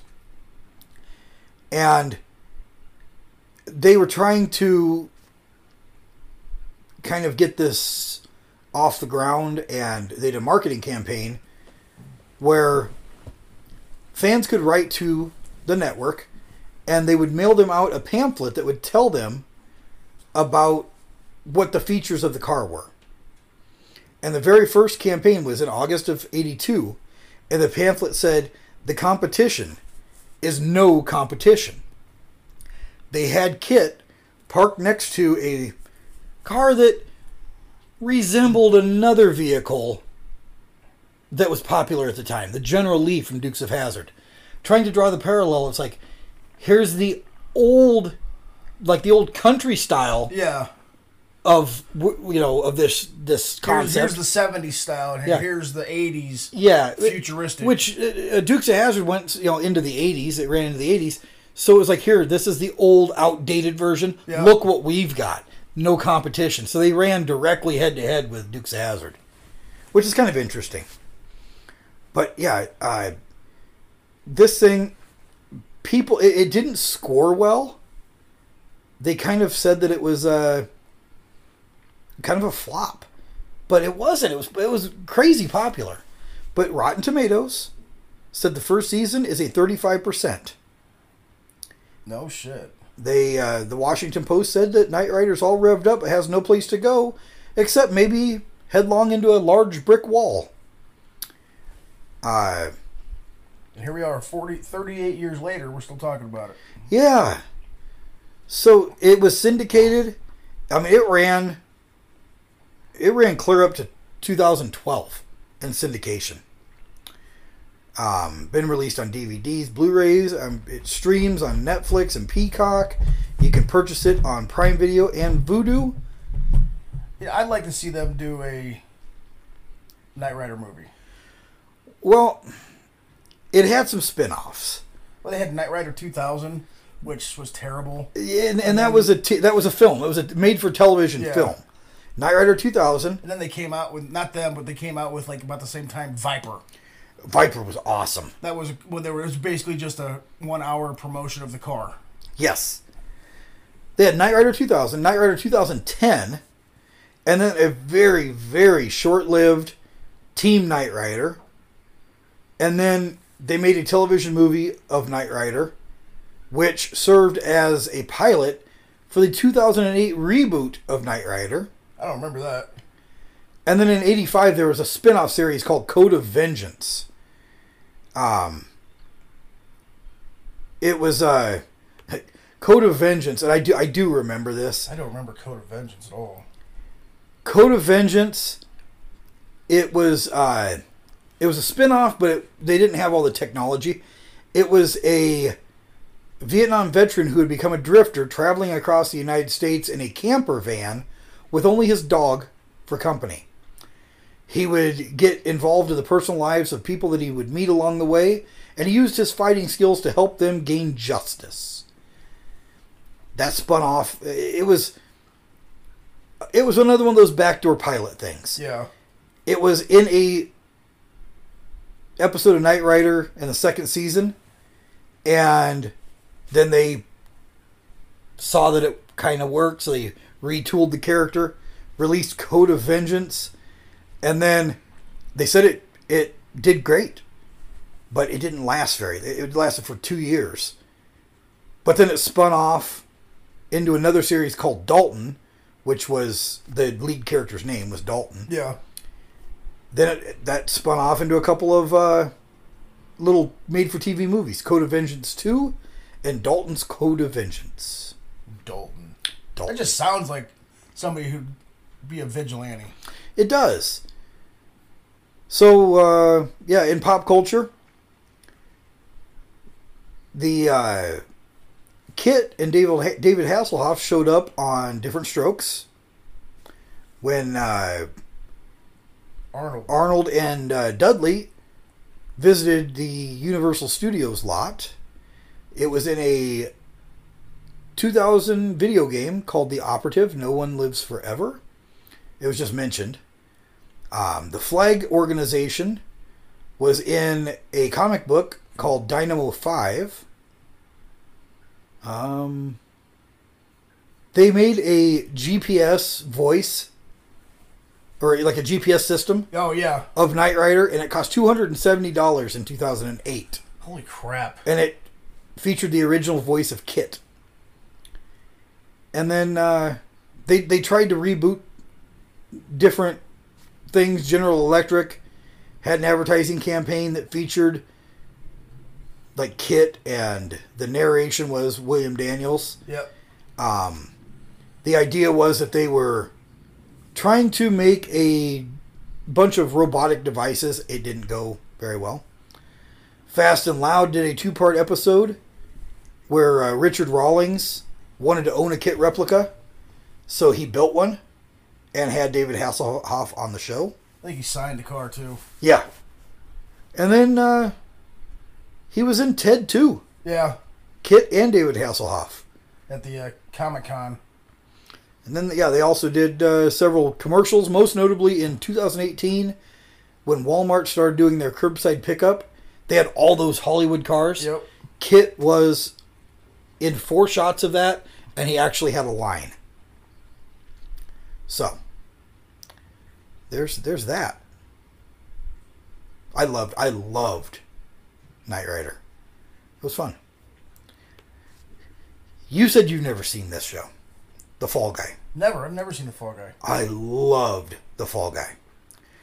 The Fall Guy starred Lee Majors. Lee Majors was the $6 million man. Also starred Heather Thomas. And I think you would enjoy... Heather Thomas and Heather Locklear were like the heartthrobs of the 80s. Oh, yes. So what this show is... It also had Margie Post in it. Margie Post was in this, and Douglas Barr. He played Howie. And Lee Majors, Douglas Barr, and Heather Thomas were Hollywood stunt performers that moonlighted as bounty hunters.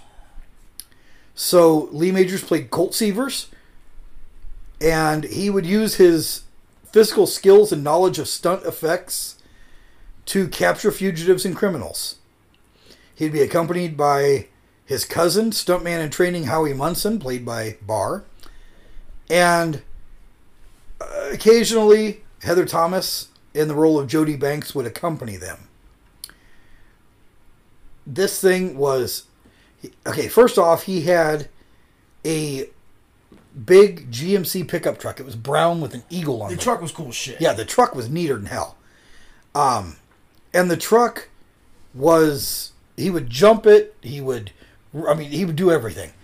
The theme song for this was Lee Majors singing, and he alluded to the fact that he was the stuntman. He was the unknown stuntman. Yeah.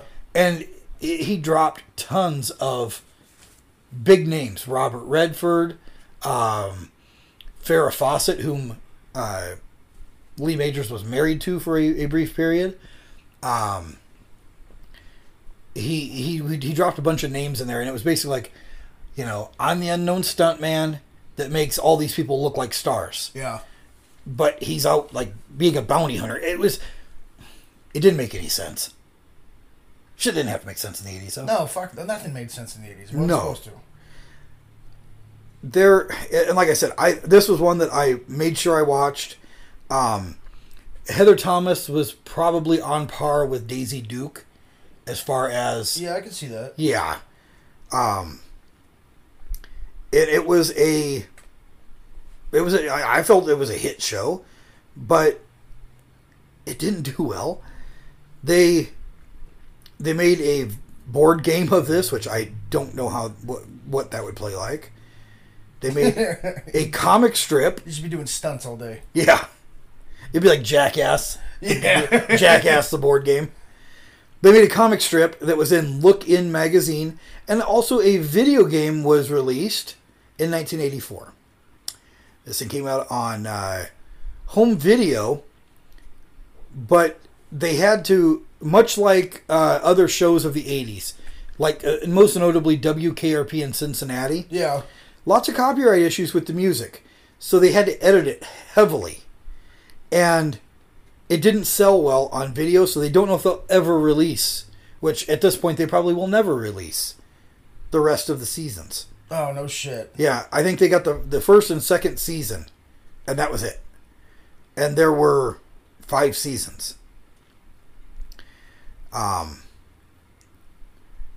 So this truck was a GMC K2500 Wildside with the Sierra Grande equipment level package.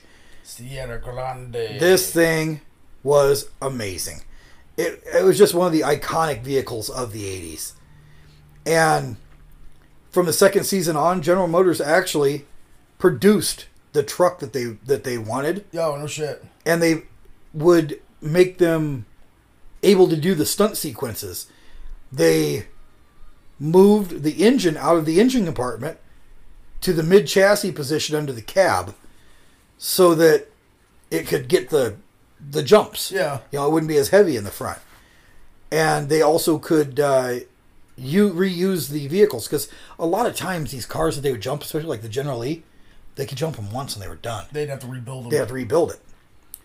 And then at the end of the series, the trucks were either given away in contests or auctioned off.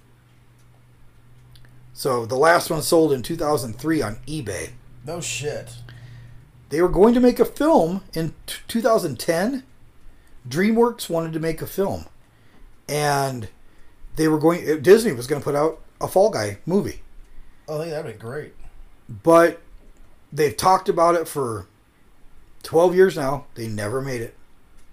They also wanted to make like the actual movie, and then they wanted to make a movie that was loosely based on the TV show. Yeah. With Ryan Gosling in the starring role. No. Never happened.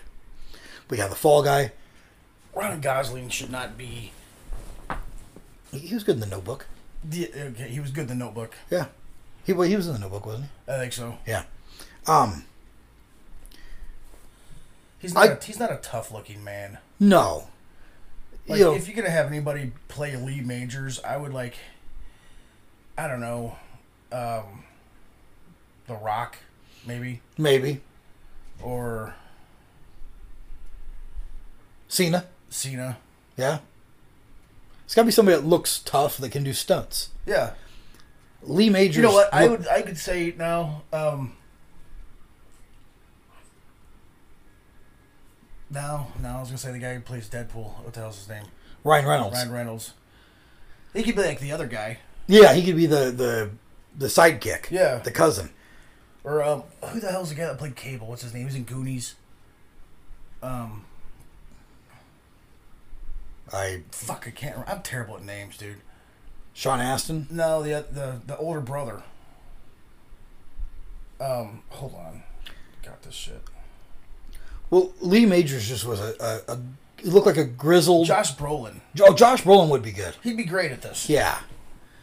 Lee Majors, he looked like just a grizzled veteran stuntman of Hollywood. Mm-hmm. He kind of played... Wasn't necessarily a redneck character.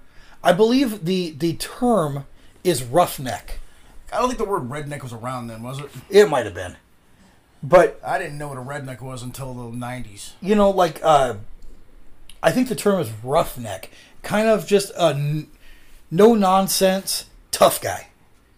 You know? I think roughneck came from the oil industry. Yeah, roughnecks are oil rig guys. They're tough. Yeah. They're notably tough. You kind of have to be. Yeah. Unless you're Joe Dirt. Yeah. Well, Joe Dirt was tough in his own way. He was. But, yeah, so Lee Majors, always chomping on a cigar, always just, somebody would try to run some bullshit by him, and he'd be like, no. I think Lee Majors just would kick everybody's ass. Still today. Yeah, still today I think he would. I think he's still alive. I believe he just did a Comic-Con not that long ago. Yeah, also the $6 Million Man. We mentioned that. We did. You know who else was in the $6 Million Man? Uh-uh. Andre the Giant. He played a Sasquatch. Yeah, he played the Sasquatch, that's right. Yes, in 2 episodes. So, yeah, Fall Guy was one of my favorites. He was a biotic Sasquatch. Yes, he was. And they have a couple toys that have come out. Lee Majors is still alive. He's 83. As 83 years old, still kick anybody's ass.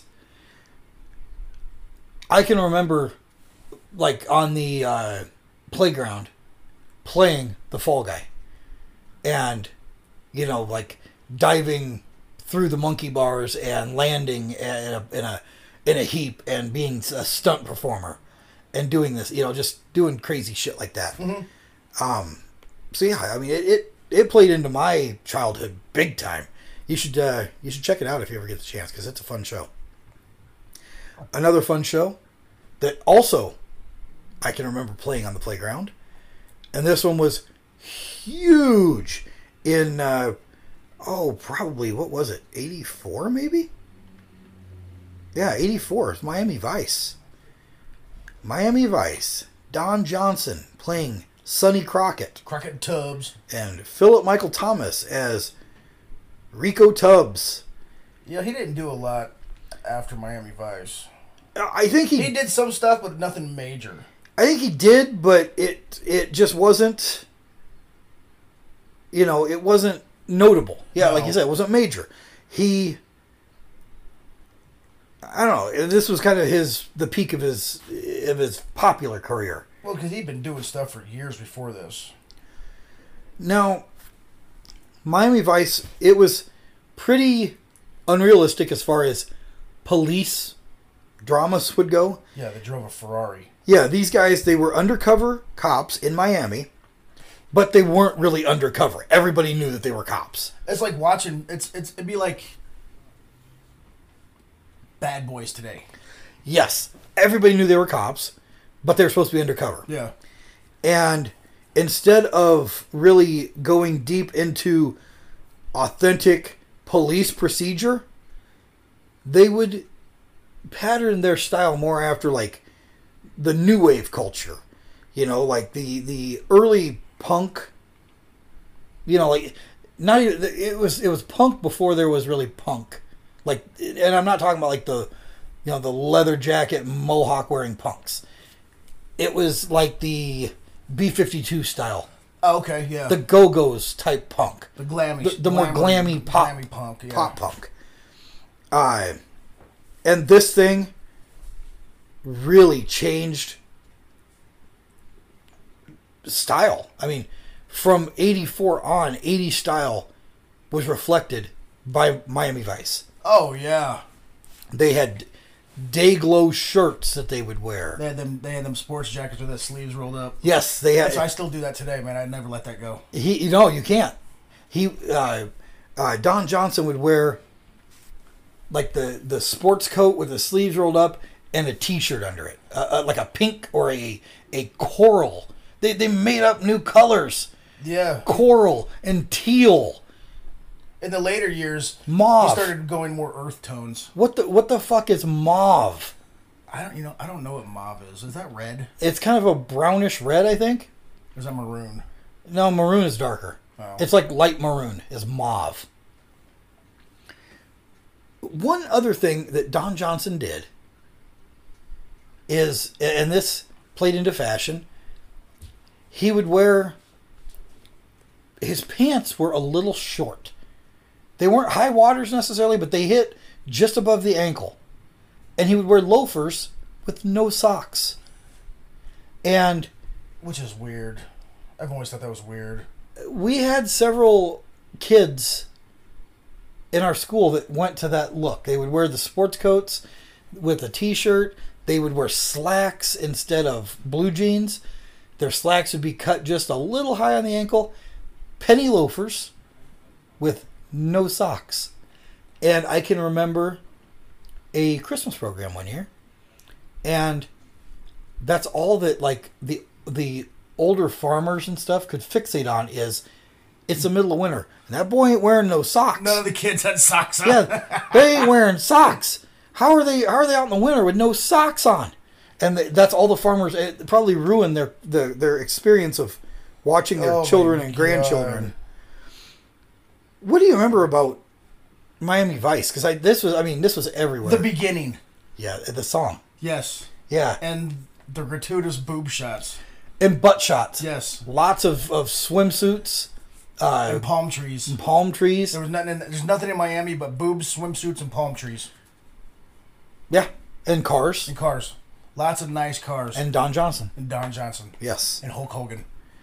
Was Hulk Hogan on this? No. Oh, he might have been. He's in Tampa. Yeah, that's true. So, what they were undercover cops. They mainly dealt with drug trafficking and prostitution. They would almost every episode had. Would you call them vice cops? I think they would be vice cops, since that's in the name. Yeah, I'm sure. Miami cops. Miami Vice. Yeah, cops. Miami Vice just rolls off the tongue a lot better than Miami cops drive Ferraris. It does. Well-dressed Miami cops. Well-dressed Miami cops driving Ferraris. And not wearing socks. And no socks. They didn't, that's why they didn't have socks on. There was no budget for socks. They spent it all on shirts, coats, spray tan, and Ferraris. Yeah. And models to walk around swimsuits. Yes. Yeah.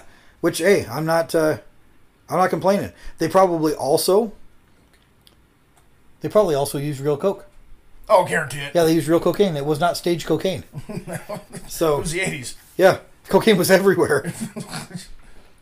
So walk down the street, hookers and blow on every corner. the idea came about from another show from the 80s called Hill Street Blues, which was a cop drama. That took place not in Miami, though. That was in New York, That I was believe. in New York, yeah. So they kind of... It had Latka in it. Hill Street Blues? Yep. That was Taxi. Same thing. Okay.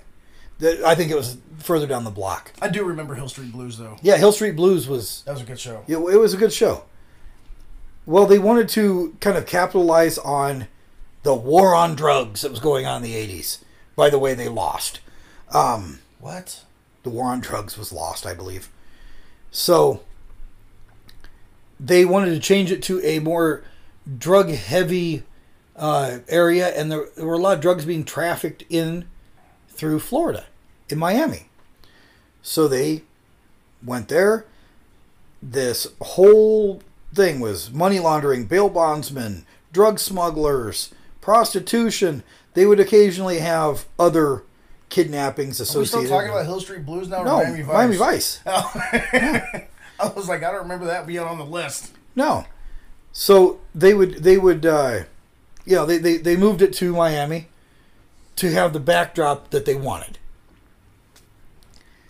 You know who else lives in Miami? Who's that? Pitbull, Mr. Worldwide. Oh, yeah? Mm-hmm. Oh, okay. Cool. And I think Rey Mysterio, too, maybe. I don't know about that. I think he's a California boy. He's in the 619 area code. I don't know where it's at. I just know it's a good move. Yeah. So, the reason that they had all these different colors in there, they said that they were not allowed to shoot certain colors, like red or brown. Why? It would be... The cars that they would be shown would be white, a black, or a silver, because red and brown did not show up well on camera.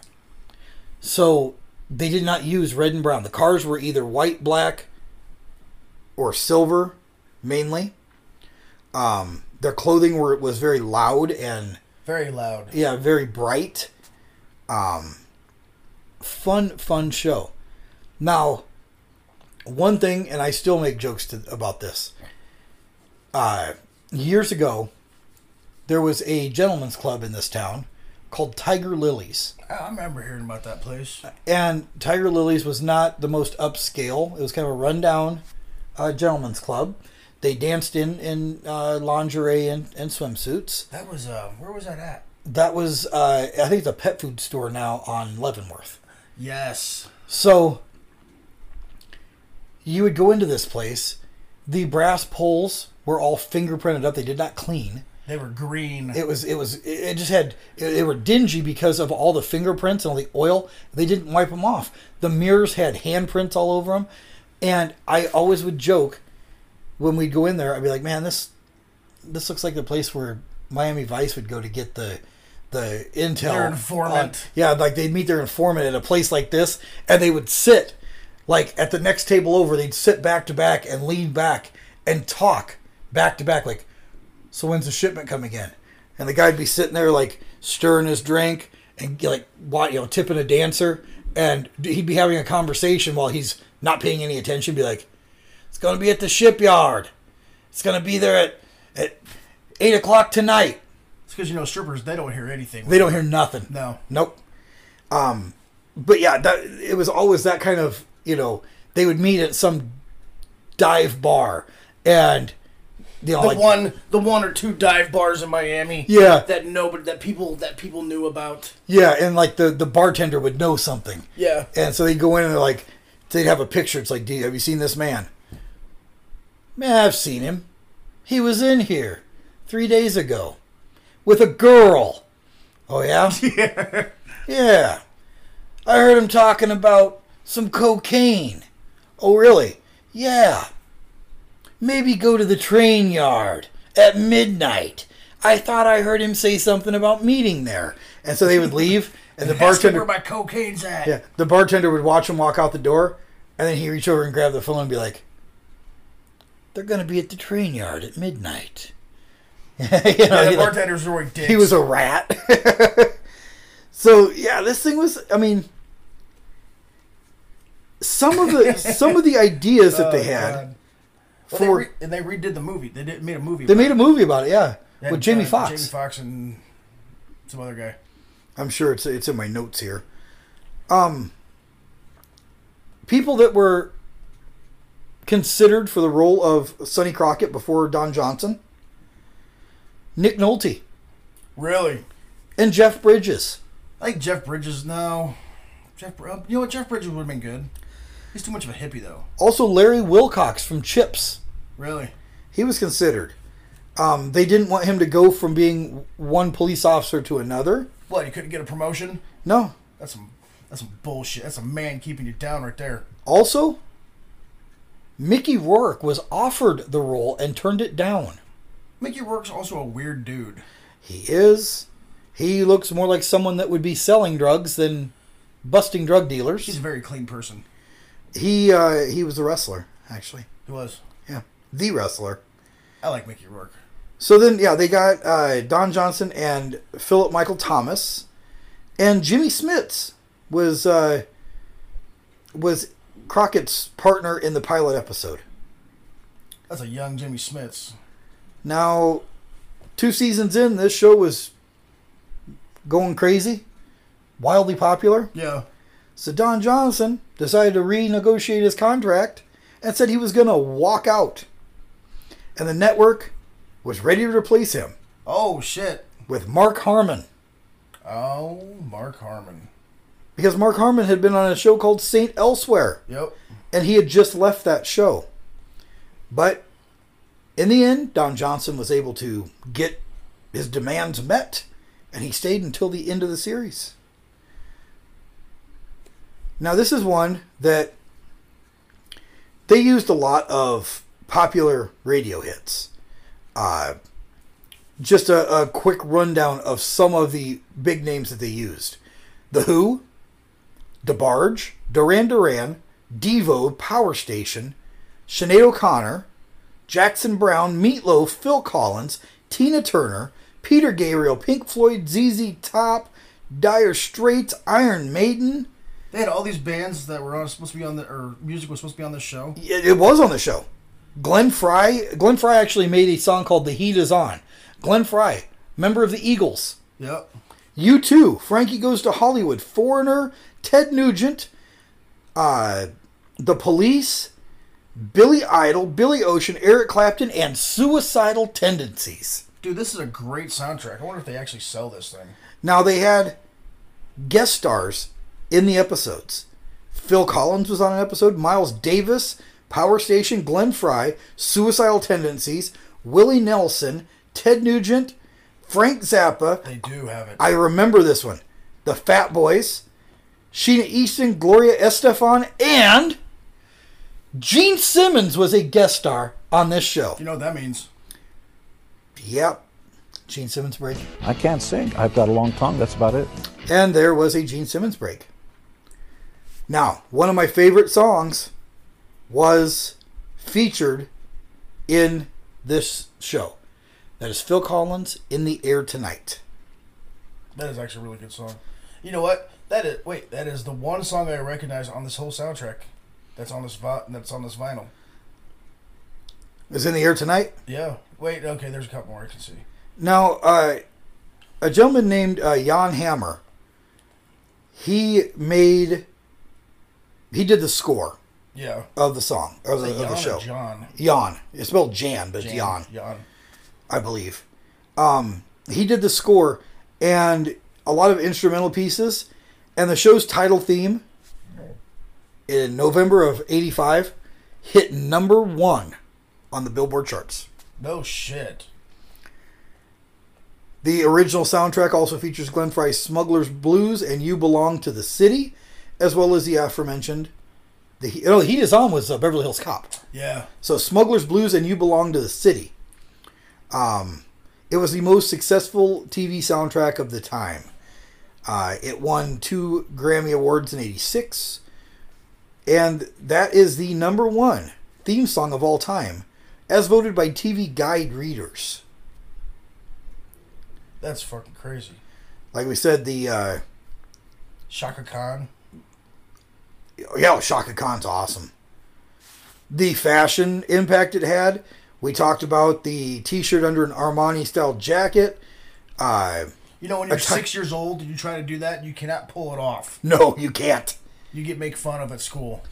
They had... It happened to me a lot. Like an Italian-style fashion, like the Armani style. They had the white linen pants, slip-on sockless loafers, as we said. And no socks. Rolex became huge because Crockett wore a Rolex. No shit. But then a company called Ebel won the contract, so he had an Ebel watch on after that. Crockett's unshaven appearance was a fashion trend where men would wear stubble at all times. In every episode, they would change clothes 5 to 8 times, appearing in shades of pink, blue, green, peach, fuchsia, and other approved colors. Versace and Hugo Boss were consulted in keeping them looking trendy. You can't even spell Versace. And Ray-Bans became huge. Ray-Bans were big back in the 80s. They were Ray-Bans. So there is a whole Miami Vice fashion trend. I think we should do that for Halloween. Be Miami Vice? Just fat Crockett and Tubbs. And then all the automobiles that they had, the Ferrari, the Testarossa, they had a Spider, they had Corvettes. I mean, just all the great cars that were in this. Amazing. They had boats, they had flying boats, they had Those are called Lamborghinis. planes. Well, no, this is a boat that flew. Just insane. Now, they loosely based all the plot themes on crimes that actually occurred in Miami over the years. They included local and international organized crime, drug trafficking, like we said, firearms trafficking, the narcotics theft, drug dealing, murder, street prostitution, serial home burglaries, and then some gang warfare. They would also take on political issues and adapt them to certain plots, certain episodes, and also social issues, such as child abuse, homophobia, and the AIDS crisis. So they would bring awareness to this and say, hey, this shit's not right, or you shouldn't discriminate against, like someone who has AIDS, things like that. They really kind of brought out social issues.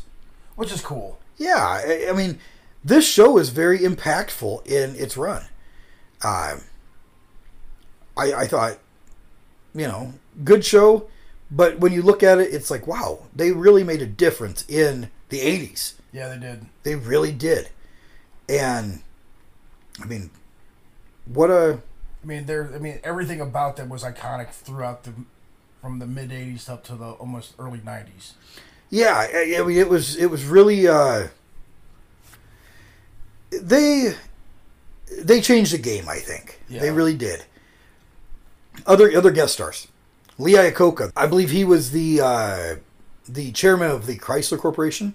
Okay. G. Gordon Liddy, who was involved in the Watergate conspiracy. They had Boston. And a felon. Yeah. Boston Celtics players would appear. Race car drivers. Roberto Duran, the boxer. And our favorite, Randall Tex Cobb. I love him. And everything he does. Brian Dennehy was on this. Dean Stockwell. And Pam Grier. We love Pam Grier. Pam Grier's awesome. That's a young Pam Grier. Now, Pam Grier was around in the 60s and 70s. Oh, that's right. I'm thinking of... never mind. Somebody else. Yeah. Up-and-coming actors and actresses that kind of got their feet wet on the show. Lawrence Fishburne. Yep. Viggo Mortensen. Stanley Tucci. Jimmy Schmitz. Bruce McGill. Ving Rhames. Liam Neeson. Lou Diamond Phillips. Bruce Willis. Ed O'Neill. And Julia Roberts. No shit. Also, Bill Paxton. Luis Guzman, who we've seen in all... He's great. Yeah. Kyra Sedgwick, which I love her. Helen Bonham Carter, Benicio del Toro. Wesley Snipes. Melanie Griffith, who married Don Johnson at one point. Tommy Chong. She used to be really, really hot. Richard Belzer, Ben Stiller, John Leguizamo, and Penn Jillette all appeared on Miami Vice. Ted Nugent. So a who's who from the music, Hollywood, and comedic worlds appeared on this show. So yeah, just wow, what an impact. And they say that the impact was even felt like in video games like Grand Theft Auto, Vice City. They said there was a lot of Miami Vice influences there. So yeah, I mean, it still, you could probably look around and still see influences and impacts from Miami Vice. Miami Vice was awesome. I love Miami Vice. You know what else was awesome? MacGyver. MacGyver was freaking... He could make everything out of anything. Out of anything. He could make anything out of everything. So Richard Dean Anderson was Angus MacGyver. And... You know, MacGyver was ripped off from MacGruber. No, I don't think it was. I think MacGruber was first. This was in 1985. And yes, MacGyver was a non-violent problem solver. He did not like using guns. He would only do non-fatal action and only in self-defense. He was basically like a social and environmental warrior. He was kind of a vigilante of sorts. Yeah. They would go out and, he would help like children explore mountains and something would happen. They'd get in some kind of trouble. He would be helping at a school for deaf children and somebody would go starting shit there. Usually terrorists or something. Yeah. He would be trying to protect endangered species like eagles and black rhinos and wolves. At one point, MacGyver became a vegetarian and vegan. It was like anything that became kind of popular or hot button, it made its way on MacGyver. Yeah.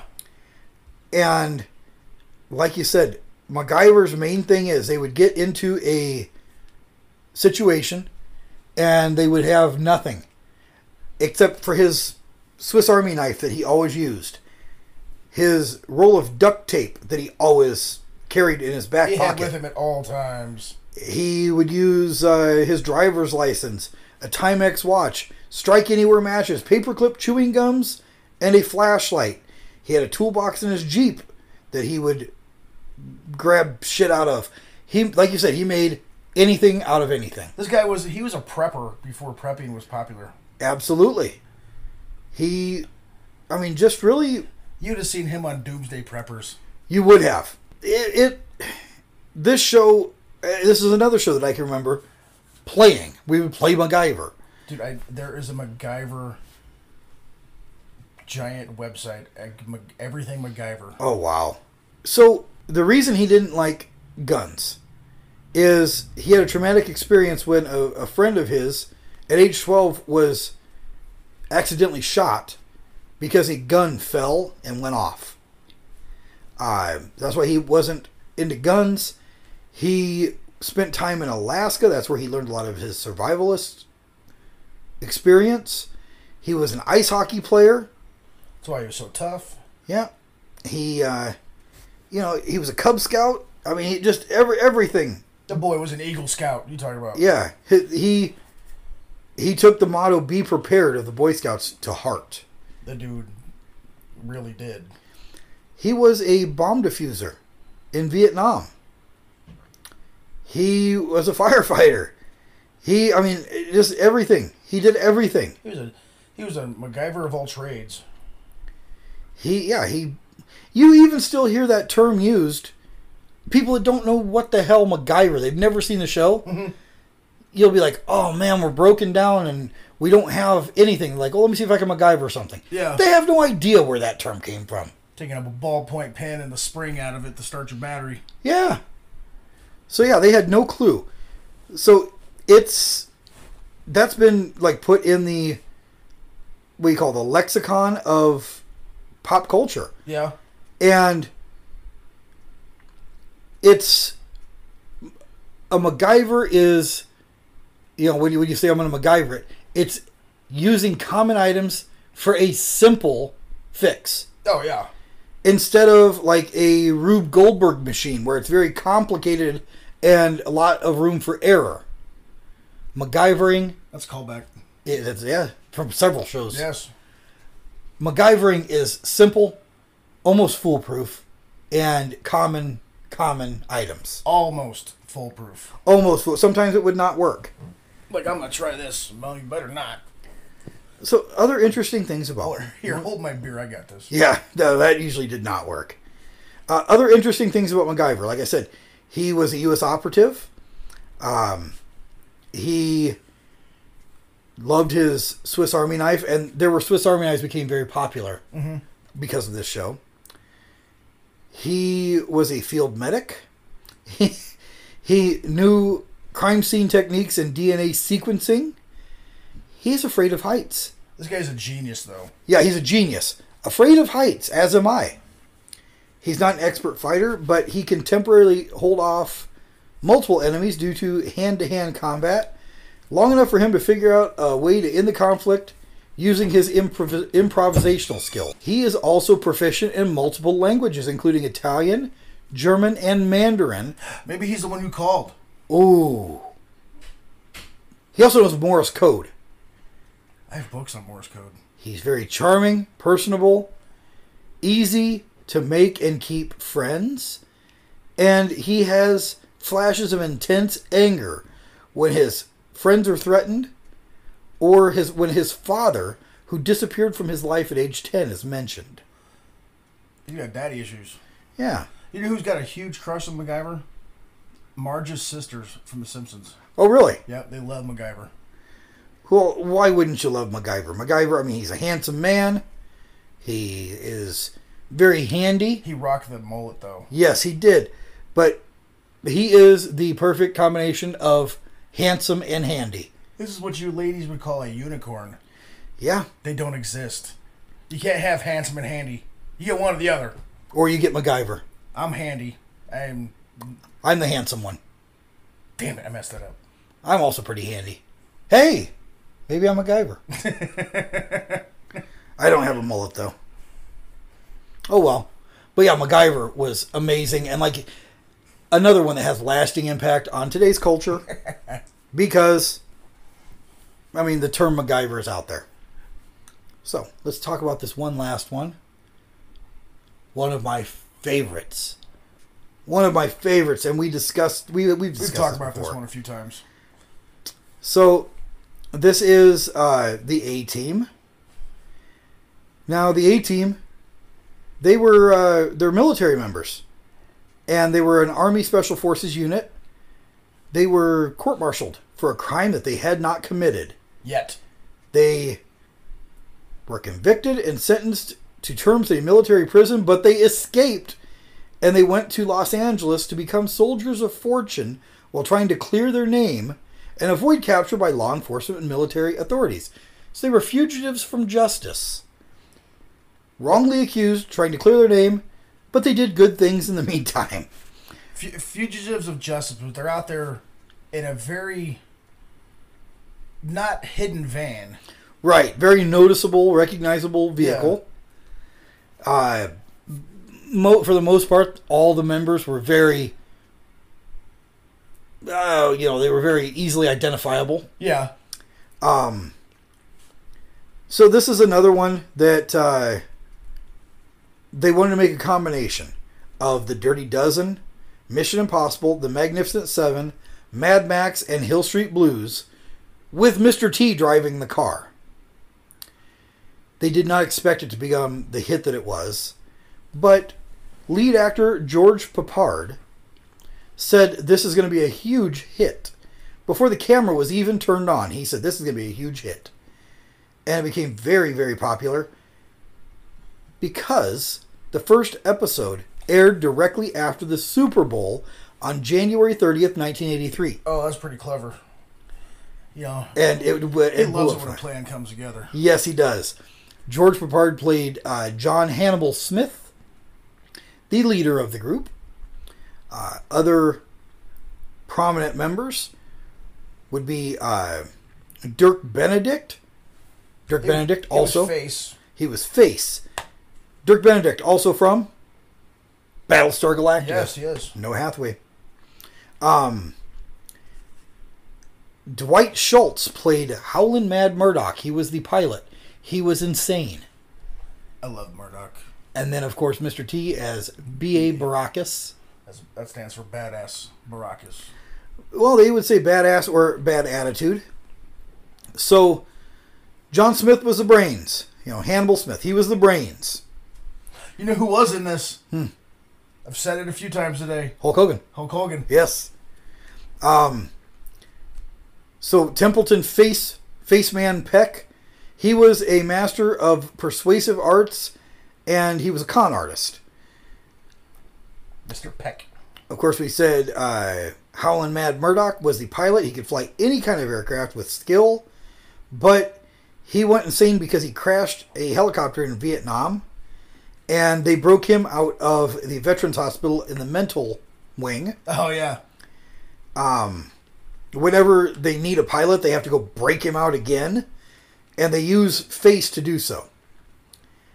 In the first 4 seasons... Doesn't he always put himself back in the mental hospital? Yes.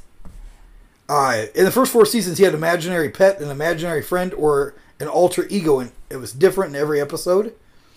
And when his imaginary pet or imaginary friends are killed by an enemy, Murdoch will snap and take revenge, but he never kills. And then he is eventually discharged from the hospital, and he has a different job in every episode from that point on. Oh. And then, of course, Sergeant Bosco B.A. Baracus is the muscle. He can perform incredible feats of strength. He's a mechanic, master at arms. He's an expert of demolition, and he's a weapons specialist.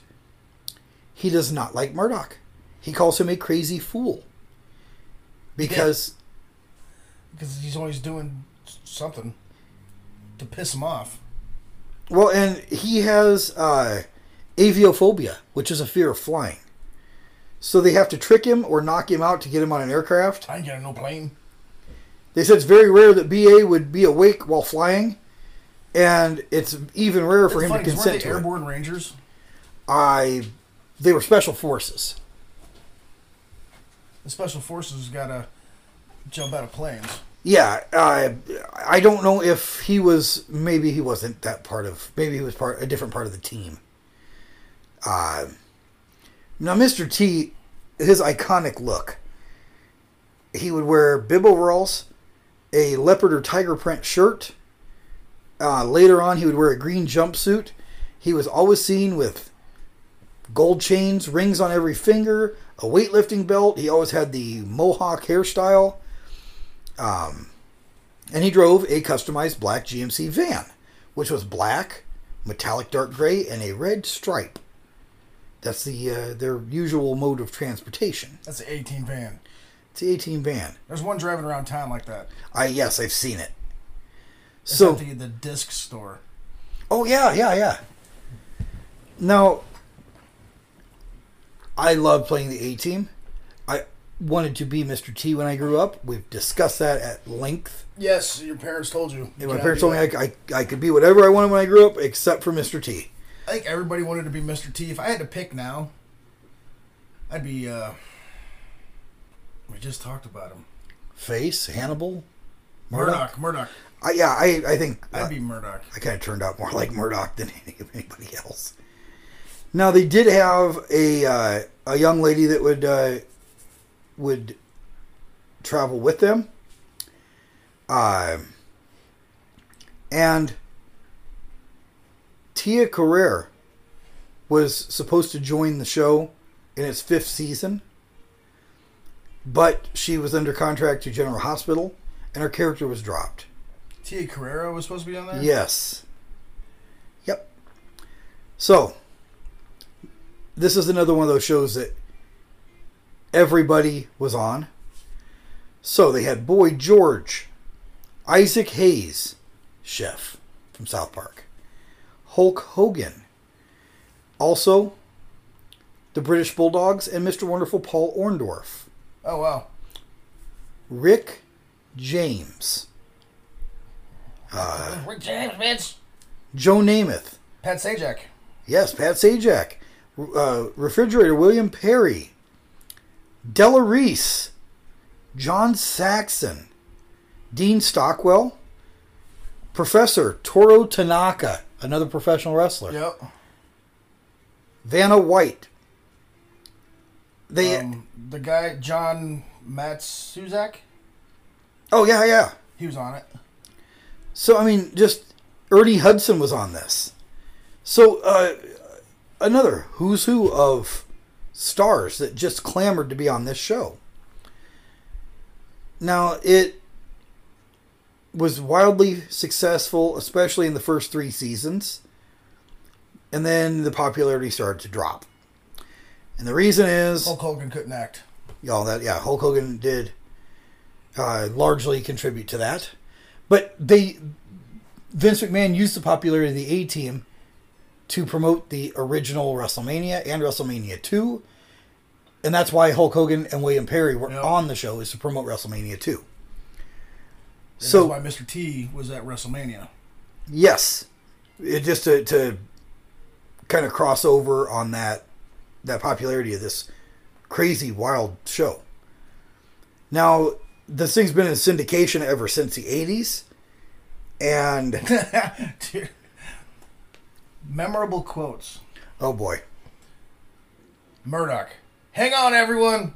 I want to try something I saw in a cartoon once. I'm using that. and yeah, this is where you would also get, the Pity the Fool. Yeah. From Mr. T. He would call Murdoch things like Crazy Fool and Jive Turkey. This is another one that would kind of instill itself into... I'm allergic to bullets, especially ones headed in my direction. That's true. It instilled itself into the lingo of even present day. I still hear people that have no clue what the A-Team is say, I love it when a plan comes together. And that was said almost every episode. Almost every episode.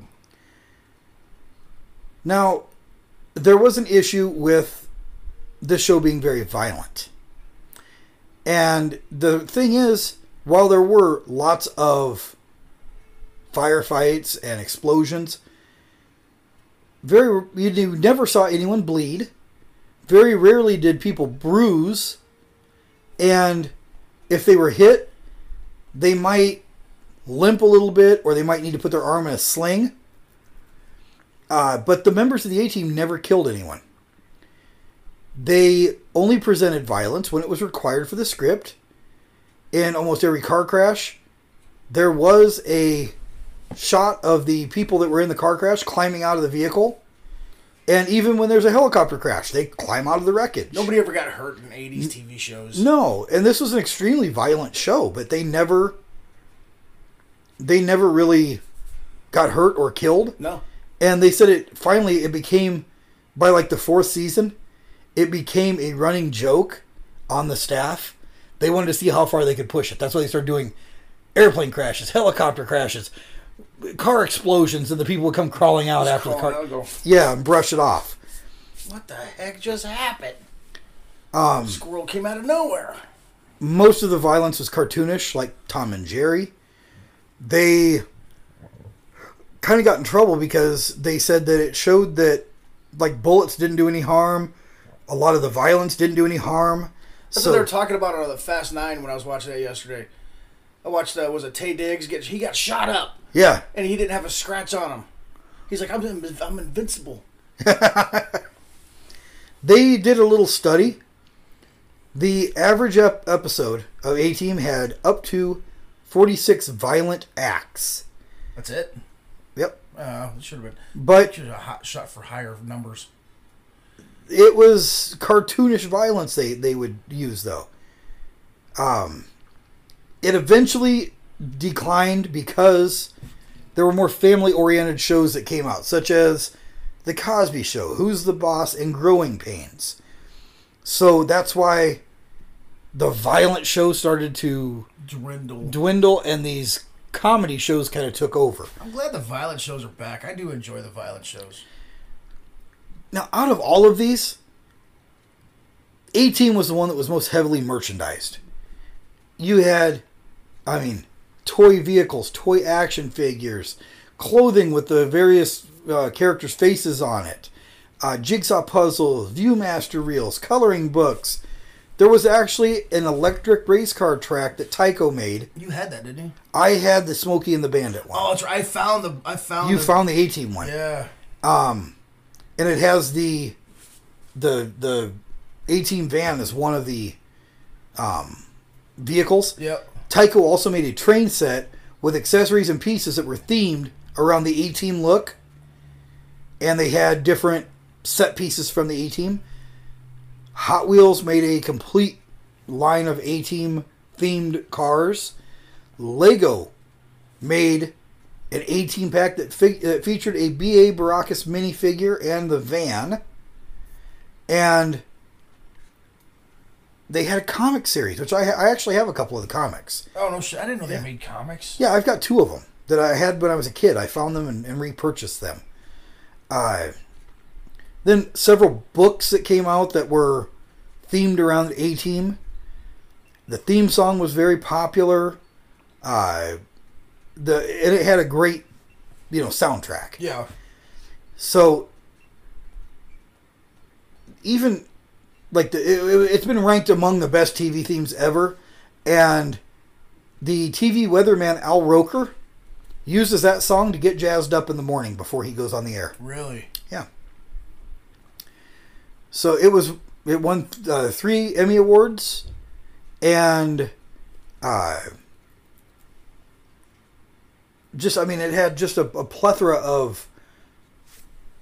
It was popular. It got all kinds of awards. It got all kinds of praise.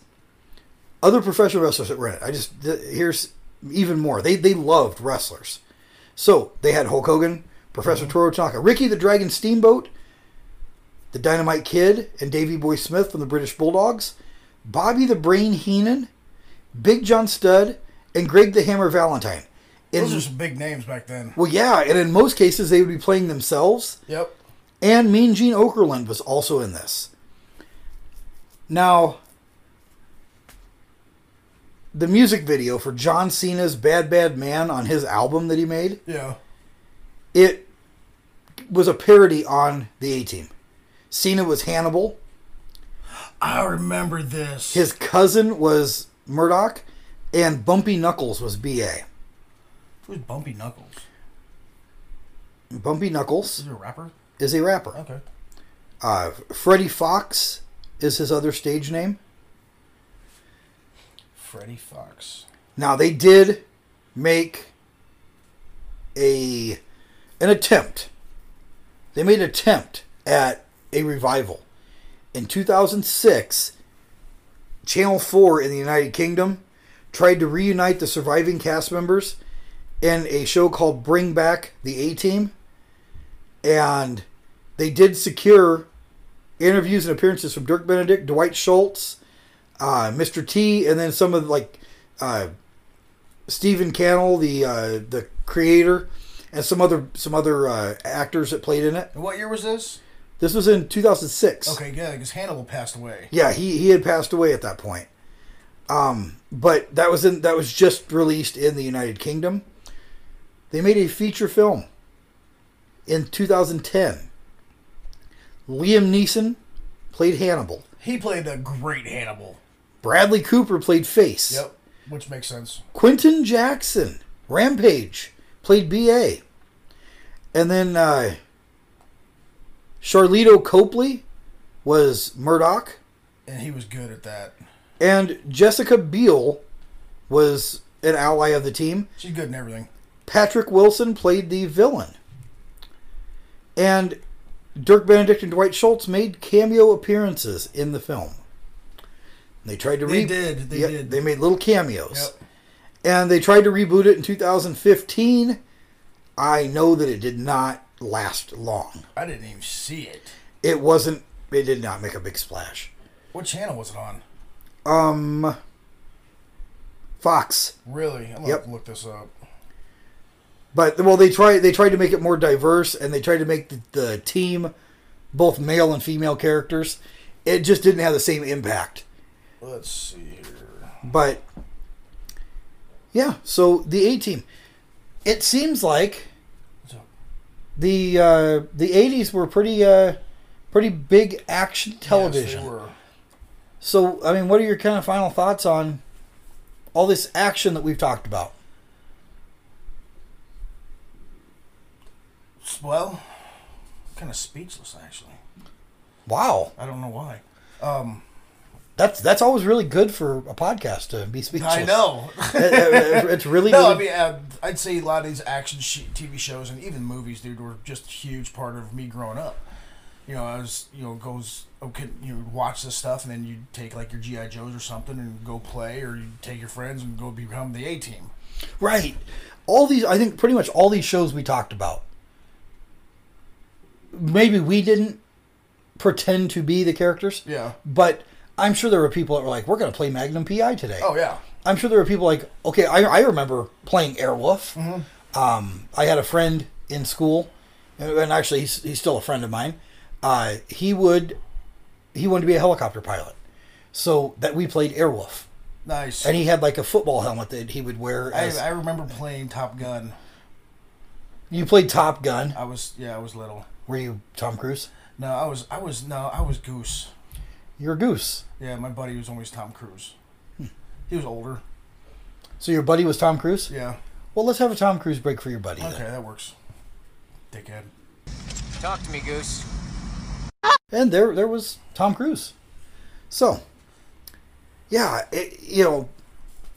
these shows, when you don't really think about it until you break it down like we just did, the impact that they had and still have on fashion, on some of the things that are said, it lasted. That the show itself may not be in the forefront of anyone's mind, but it's always. But there's a line. You'll see a van. You go, hey, there's an A-Team van, and it's people that don't even know what the A-Team is. They know the vehicle. They know, the legacy has endured on. I would say, honestly, all the shows we talked about today, the legacy has endured. So, maybe it would be fun if, after listening to this, you paid attention and saw how many references in, maybe a week's time you catch that are related to any of these shows. You hear a lot of them, like on Family Guy. Oh, well, Family Guy is they're known for doing those callbacks. Family Guy, Robot Chicken. My kids don't understand it. Right. And I'm just cracking up. Yeah, because that's the little portion they put in for the old people. Yeah. So, but yeah, I mean, just impactful shows, and it made for a couple hours worth of great conversation. It did. I like talking about stuff like this, man, and it's always fun. Well, and especially where maybe you watched a show that I didn't. Yeah. Or I watched a show that you were too young to really understand. And so we learn. And I know some of our listeners probably didn't watch this. They were, they might not have been into the action, genre. They might have wanted comedies. Yeah. Their family might not let them watch the violent shows. Or the adult themes that were on, like Miami Vice or Baywatch or something like that. Well, I wasn't allowed to watch Baywatch, but I had a TV in my bedroom. I did too. Actually, the TV that we took to Grand Con, I watched a lot of Baywatch on that. Oh, nice. Yeah. So I cleaned it up afterwards. Good. But that's gross. Yeah. So, but it gets dust on it and stuff, Oh, yeah. Yeah. Dusty. Dusty. Yeah, I guess dusty. So, anything else you want to talk about? I got nothing. Well, for the Retro Renegades Pop Culture Power, I'm Mikey. I'm Corey. And we'll see you next time. Say goodbye, Corey. Goodbye, Corey. You jive, turkey.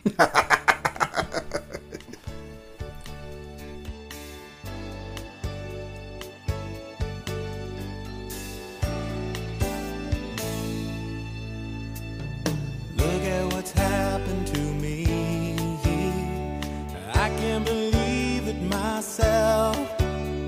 Suddenly I'm up on top of the world.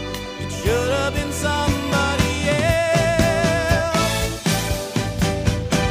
Believe it or not, I'm walking on air. I never thought I could feel so free. Flying away on a wing and a prayer. Who could it be? Believe it or not, it's just me.